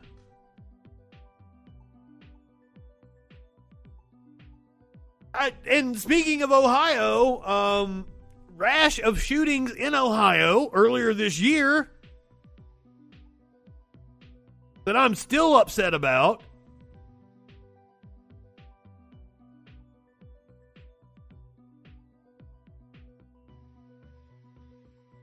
But hey, you know,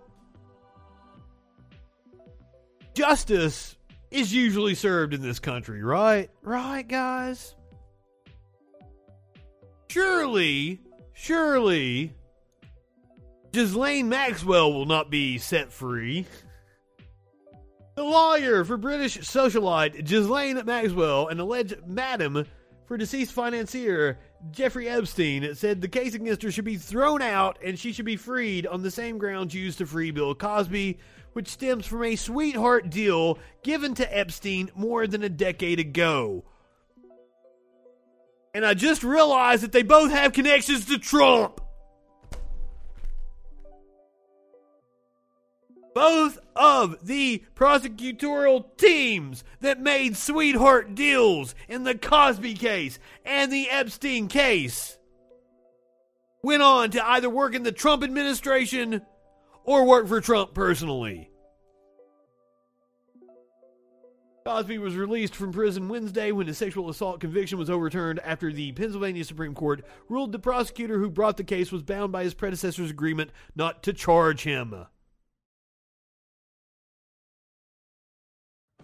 So she should not have to fight her case at trial, and her case should be thrown out just like Cosby's has been, because prosecutors promised Epstein when he pleaded guilty that they would not prosecute her.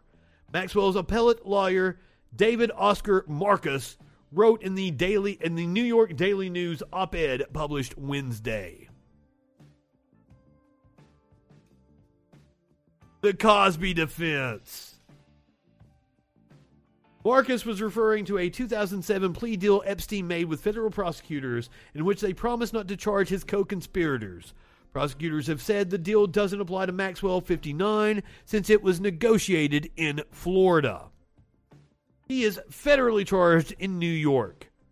Cosby was convicted on state charges.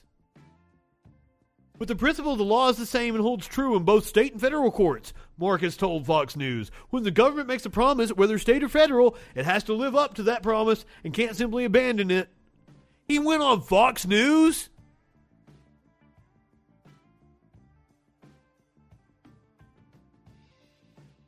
I don't doubt it.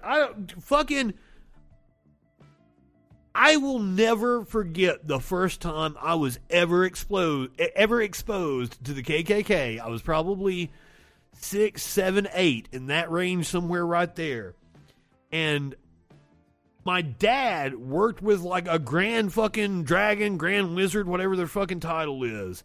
And they had these business cards that they would give out to people that said, like, you have been visited by the Klan. This time it was a personal visit. Next time, don't make it business.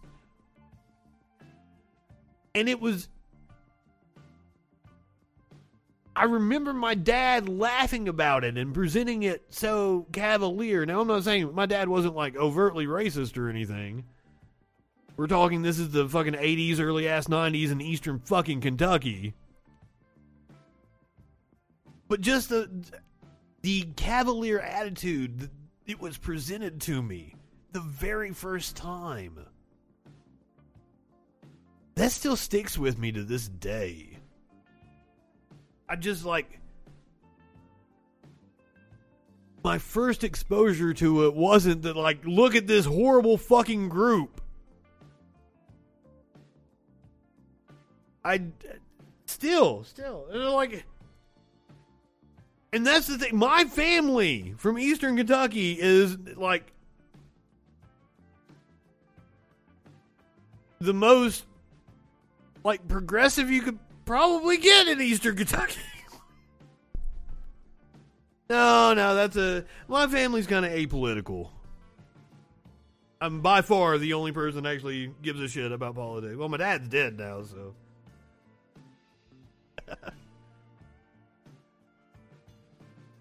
And fuck him. Also, fuck Bill Cosby.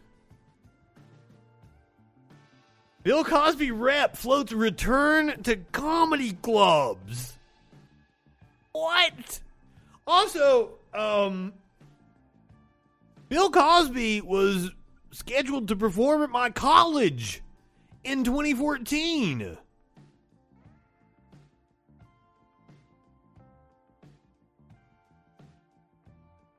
No, I've not even heard of the Toy Tiger Club. I spent some time in Louisville. I've not heard of it. Oh my, that's,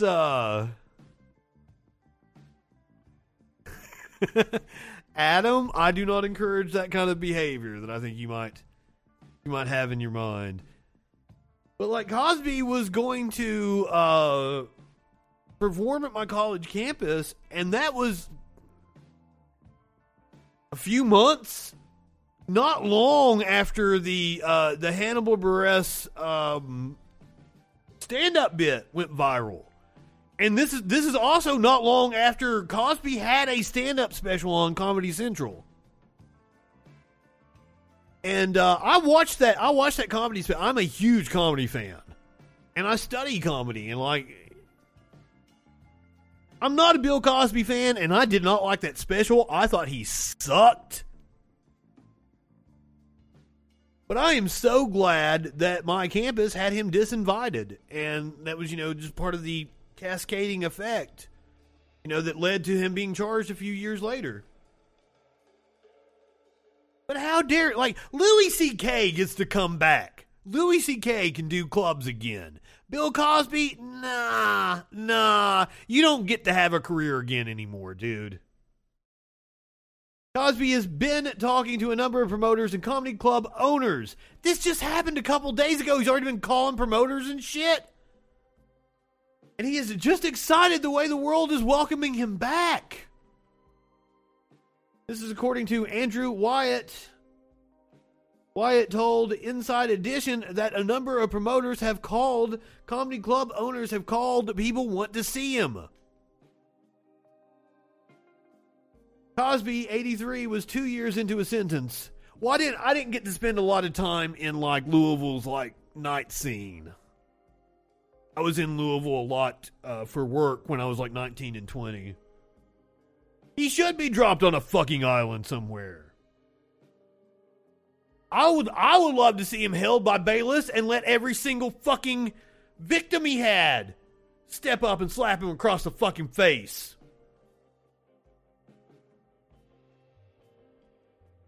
I don't know what you're talking about, dude. You're in a stream that has called for Cuomo to resign multiple times. You're in a stream that covered Biden's assault allegations. So, trying to come in here and accuse us of hypocrisy isn't going to do any good since I'm on video talking about those.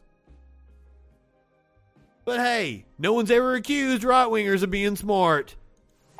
They're fucking morons.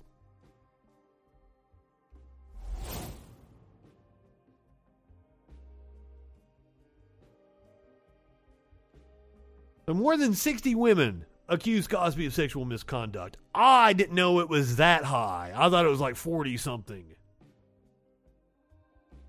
Over 60 accusations. He probably did it to hundreds then. So fuck him. He is a predator. Every sense of the word. Speaking of predators, the Catch a Predator host, Chris Hansen, turns himself in amid video issue. I don't even know what the motherfucker did. Let's find out.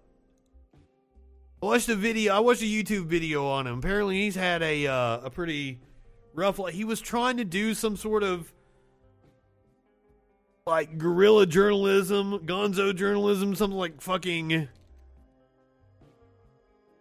The implication is that the left, motherfucker, you're saying the left... That's your implication. I don't speak for the Me Too movement. I don't give a shit about the Me Too movement. I'm not a part of the organization. So you're coming in here and bringing it up is irrelevant. But hey, right-wingers are morons. Former host of To Catch a Predator TV series turned himself in on Friday after a Michigan judge issued a warrant for his arrest for no-showing a court hearing to explain why he had not given a defense lawyer more footage of a police sting operation. Interesting. I'm going to assume the reason he didn't want to turn the footage over is because he wanted to monetize it on YouTube himself, because that's the kind of grifter that Chris Hansen is. Hansen, 61, checked himself into the county jail 65 miles northwest of Detroit. He was released and has 14 days to produce the full video. Hansen later posted a photo of the county courthouse on Instagram and said all matters had been resolved. Justice marches on, he wrote. The October sting operation between the Shawashi and Genesee County Sheriff's offices occurred in nearby Owasso. All these native names and, people telling others to go back where they came from. That old meme.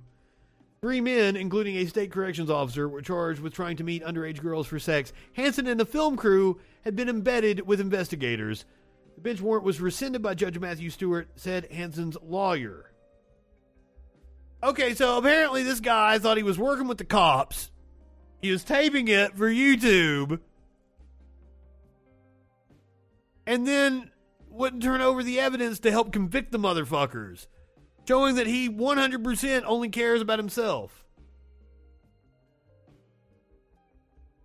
He wasn't intending to not appear or to be somebody that was trying to circumvent the process. It was just an unfortunate set of circumstances that resulted in a failure to appear, he said, citing bad timing and confusion over a subpoena. Hansen, who hosts a YouTube show and a podcast, has a home in Michigan, but primarily lives in New York.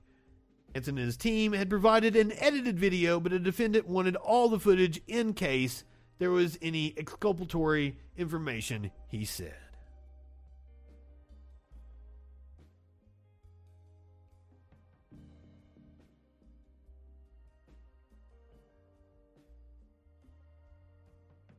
Exactly. Well, they have no self-awareness, Adam. Zero fucking self-awareness. Right-wingers are morons. All right. Speaking of Black Lives Not Mattering, this is an infuriating story. Sha'Carri Richardson is apparently one of the fastest fucking people in the world, if not the fucking fastest. But we may never really find out. Well, he's independent now. Hansen doesn't work for anybody else. Like, it's his production company or some shit. Like, he's a YouTube show. I can't remember the name of the channel where I saw the show. It was more of like a pop culture YouTube thing. But there's a video, like, the YouTube personality was like Amari or something like that. He was accused of being a little too friendly with some underage girls. Performance-enhancing drug. I don't know all the details, but if you can find that video, do check it out. But Sha'Carri Richardson is apparently accepting her penalty and will not be competing in the Olympics. She appeared on the Today Show this morning. Let's hear the interview. News tied to the Tokyo Olympics that we've been following all morning, Savannah. Yeah, Sha'Carri Richardson, the U.S. women's 100-meter champion who dominated at the Olympic trials. Back 8:13. Yeah. When I saw she failed a drug test, I was assuming it was performance-enhancing drugs because... What? Pot? What? Now, she tells the story of why she smoked pot, and like it's very sympathetic here. Now with the stunning news tied to the Tokyo Olympics that we've been following all morning, Savannah. Yeah, Sha'Carri Richardson, the U.S. women's 100-meter champion who dominated at the Olympic trials, has tested positive for marijuana following that race. And this morning, that has put her Olympic future in doubt. Sha'Carri's going to be with us for an exclusive live interview just ahead. But first, more on Richardson's remarkable journey that's drawn her comparisons to the legendary FloJo and what could be a stunning disappointment for an athlete who's won the hearts of millions. I believe it is. I don't think there is any overturning this, unfortunately. Sha'Carri Richardson recently punched her ticket to Tokyo. Richardson's going to Tokyo. Unbelievable. The fact that I am an Olympian, no matter what is said or anything, I am an Olympian. At the Olympic trials, the 21-year-old Dallas native won the 100-meter dash in a blazing 10.86 seconds, making her the fastest woman in America. But now it appears her Olympic dreams may have been put on hold. A U.S. Olympic source telling NBC News she failed a drug test after her finals win, testing. I always did comedy straight. The chemical I wouldn't let myself even smoke pot within like an hour. I would sip a beer until after I was off stage. The Olympic team, and her failed test may cause her to lose her spot on Team USA entirely. Her Olympic trial was automatically disqualified when she tested positive. That means she won't be allowed to compete in her signature event, the 100. Remember, testing positive for a drug that would make you worse at running. Chance she could compete in a different event. What's unclear is whether she will appeal the test result and the disqualification, or how long her suspension will last. NBC News has reached out to the USA Track and Field for official comment. Sha'Carri captured the hearts of millions when she ran into the stands after her victory and hugged her grandmother just a week after losing her biological mother. My family has kept me grounded. This year has been crazy for me. Going from just last week, losing my biological mother, and I'm still here. And that's the reason why she smoked. Failed drug test. Richardson tweeted yesterday, "I am human." Savannah. Chanel, thank you. And Sha'Carri Richardson joins us now. Good morning, Sha'Carri. I just want to ask a simple question first. How are you doing? I'm blessed to be alive. That's about it. At least she's still smiling. This is a hard moment that you're in right now, and I thank you for being on. I'm crushed for her. You wanted to tell your story. So tell me, what happened? What led up to this positive test? Just honestly, I want to take responsibility for my actions. I know what I did. I know what I'm supposed to do. I'm allowed not to do, and I still made that decision. But not making an excuse or looking for any empathy in my case, but just, however, being in that position of my life, finding out something like that, something that I would say is probably one of the biggest things that impacted me. I mean, Mergen, you are correct that she has a financial opportunity whenever she retires. You are absolutely, like Snoop Dogg would sign her up to be an ambassador for his fucking weed brand. The only thing is like that was her life. I mean, just so few people get to do that. And like to deprive her of being able to go to the fucking Olympics. That's yeah, she wants to run. That's like, I was going to host a show on MSNBC. I've still got a radio show here, blah, blah, blah, and financial opportunity, but I didn't get to host the late show. That's it. That's the comparison right there. I almost got to host the late show. I almost got to sit in David Letterman's fucking seat. But I didn't. And it worked out. I'm gonna be financially sound because of it. But still, I didn't get to sit in that seat. And that's something. Because, yeah, the Late Show would mean more to me than the Tonight Show. I love Johnny Carson, but Dave was who I grew up on.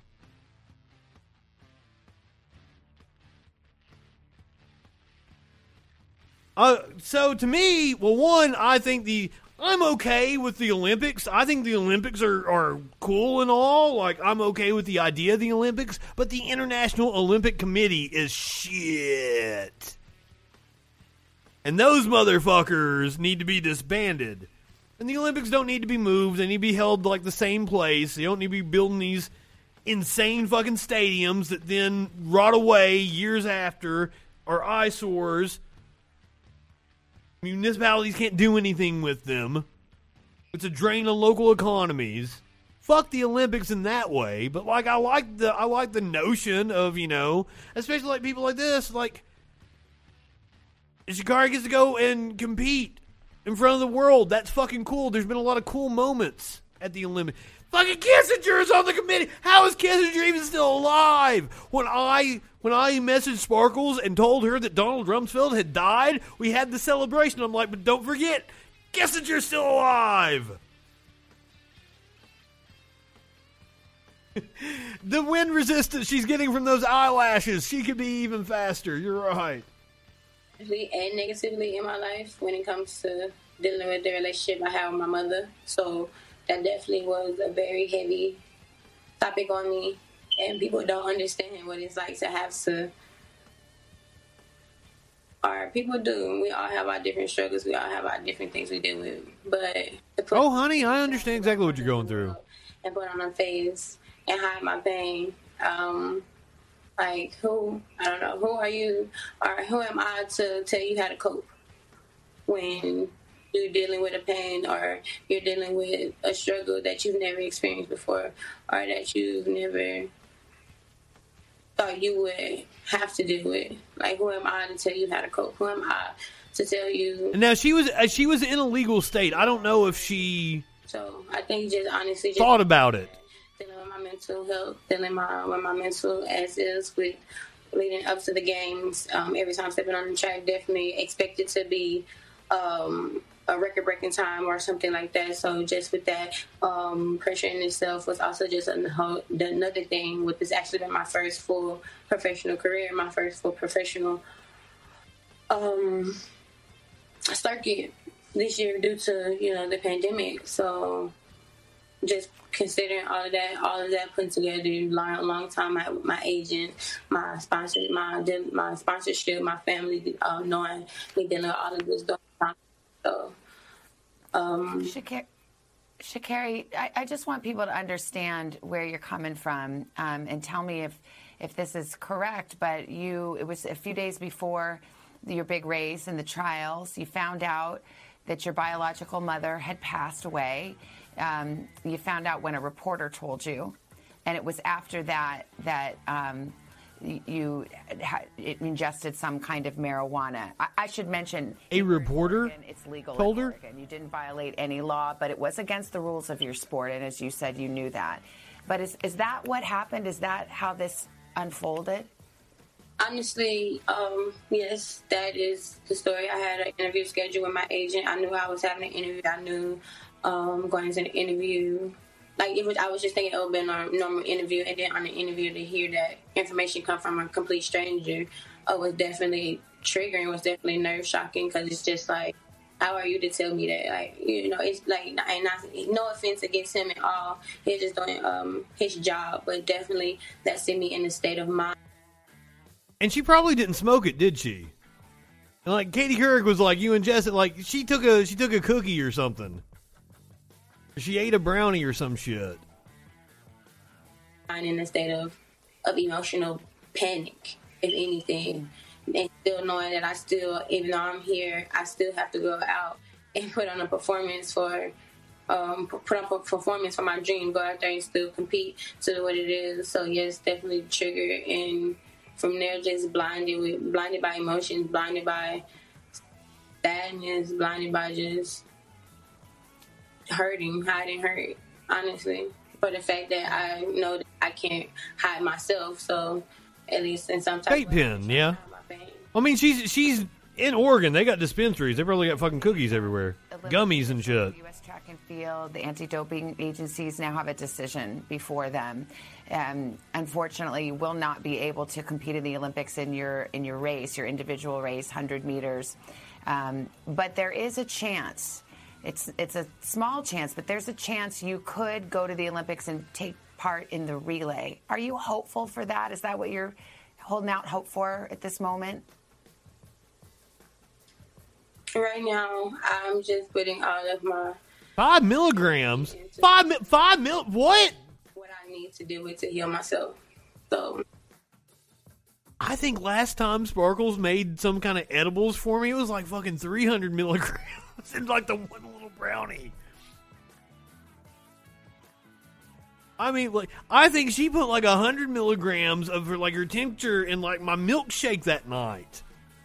I was in the floor because that's the night she ordered hamburgers, and I was in the floor. And I didn't want the delivery person to see me, and I crawled under my desk because she doped me up on so much fucking.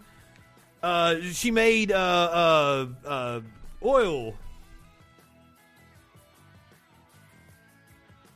I mean, I just drive shit back to the black market. If I'm allowed to receive that blessing, then I'm grateful for it. But if not right now, I'm going to just focus on myself. You know, what would your message be to those who are considering that right now, who are thinking about that, and to your fans, you know, who... Thinking about what? Smoking pot? So proud of your performance and maybe crushed just as you are in that moment. What would you want to say to them? I would like to say to my fans, to my family, to my sponsorship, to the haters too. I apologize as much as I'm disappointed. I know that when I swim on the track, I don't represent myself. I represent a community that has shown me great support, great love. And to y'all, I failed y'all. And so I apologize for the fact that There is 5 milligrams in the spittle on my microphone right now. And what I would just leave with my fans, or I would just leave out there, is that, like I tweeted and said yesterday, I'm human. We're human. My statement, what I always say in my interviews, I want to be as transparent. I'm sorry that she has to do this press tour of apologies. You've got nothing to apologize for. It's never been a steroid. It will never be a steroid attached to the name Sha'Carri Richardson. The charge and what the situation was marijuana. I'm not encouraging anybody to do it. I'm not saying, oh, don't do it or anything like that. But if you choose to do things in your personal time or things like that, you just should know or beware of the consequences, or just know, or just find different ways to just cope or do what it is that will make you feel better. But sitting here, I just say, don't judge me, because I am human. I'm you. I just happen to run a little faster. I understand there's going to be people. We don't like those Delta variants around here, sir. Understand. And I wouldn't even call them haters if they want to choose to show their character of a person, even after me saying what I've said. And putting myself out there, then that's just on you, your character, and you have to live with that. But I greatly appreciate being able to tell my side of the story. And like I said, to my fans, my family, my sponsorship, and the haters, I greatly apologize if I let you guys down, and I did. And you didn't let us down, girl. Last time to Olympics don't cheat Sha'Carri Richardson, and this will be the last time the U.S. Doesn't come home with a gold medal in 100. And I feel Sha'Carri lines up against me. Sha'Carri, before I let you go, I think about you and the highs and lows. You're fine. To deal with, and you just I don't know how running works. With your performance, like is that like a 20-year-old, 22-year-old kind of thing? Is she going to be able to run in the next Olympics? But do you plan to keep running? Are you going to keep those Olympic dreams alive no matter what? Yes. This is just one game. I'm 21. I'm very young. Unlike most, I have plenty of games left in me to compete in, and I have plenty of talent that backs me up, because everything I do comes from me naturally. No steroid, no anything. This incident was about marijuana. So after my sanction is up, I'll be back and able to compete, and every single time I step on the track, I'll be ready for whatever anti-doping agency to come and get what it is that they need. Well, ma'am, fuck the Olympics, but I hope you get to go to the next ones. Sha'Carri Richardson, this is Hell yeah. said before, not easy. Well, good. I hope I get to see her hold gold And answer those questions, and in the next few years. Then. Thank you. Thank you. So hell yeah. Hopefully this works out for her then. Hopefully she still gets to go to the Olympics and compete next time. And because of this, she's even more high profile. She signed some kind of deal with Snoop Dogg. I love it. I hope it works out for her. All right. Apparently it has worked out for the people of New Orleans. They are going to get to celebrate 4th of July with some fireworks. No pet video tonight. This is what in broadcasting this is called a kicker. Our kicker tonight is Will Smith saving Independence Day yet again. The show, Will Smith, he is helping to bring back a local 4th of July tradition this year. Yeah, the actor's in town filming a new movie, and the return of Go Forth on the River is just one celebration that is making a post-COVID comeback. I'll get it out eventually. Danny Monteverdi has the story. It was news that blew up like a firework on Friday. Actor Will Smith saved the Go Forth on the River celebration with a donation of $100,000. The show was not expected. Good guy, Will. Riverfront Marketing Group couldn't find the funds for the fireworks. As the group noted on its webpage later in the day, where there's a will, there's a way. Meanwhile, the stage was literally taking shape on City Park's Great Lawn Friday morning. With COVID-19 restrictions loosened up, it was once again time to welcome people back for the annual... How the fuck does Tom Brady still win? How the fuck? I mean, clearly Cartman would say he cheats, but I do not understand QBs in football. Throws me the fuck off. Why is that the only position that apparently white men are better at? Like any other fucking sport, any other position, black men are better except the quarterback. Why? Explain that one to me. I don't get it. And I hate Tom Brady too. Fuck him. I'm not a football fan. I don't know jack about football.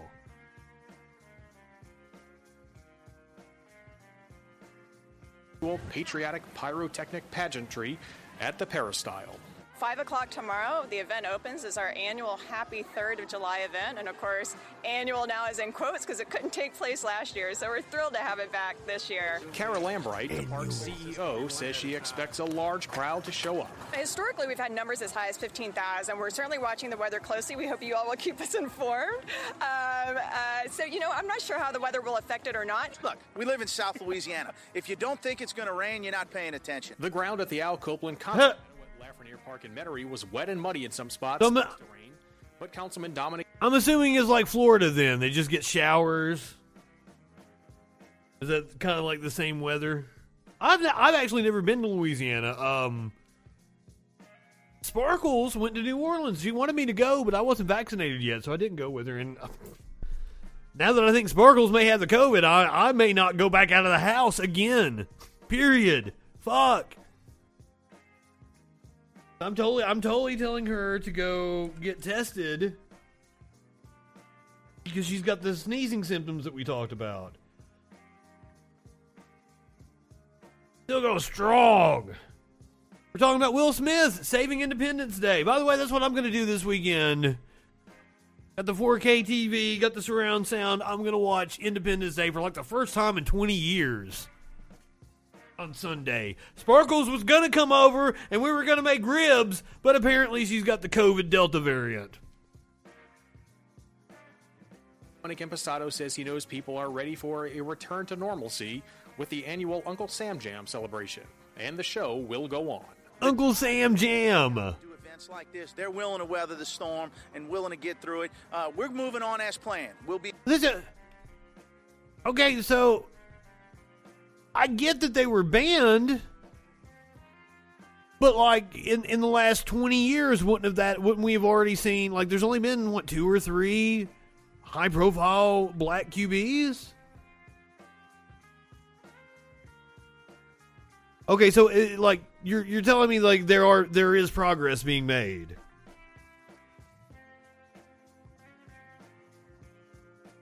I did keep up with football when I was a kid. I actually I like football. I can sit down and watch a football game and know what's going on. I got to the point where with sports, I'm kind of like, that's 3 hours of my life. I could have been doing something else, and it's awesome when when it's a really good game and it's tight and you're like, nothing can replicate that. That is a really cool feeling. It just happens so rarely. I don't think it's worth all the time you have to put into sports.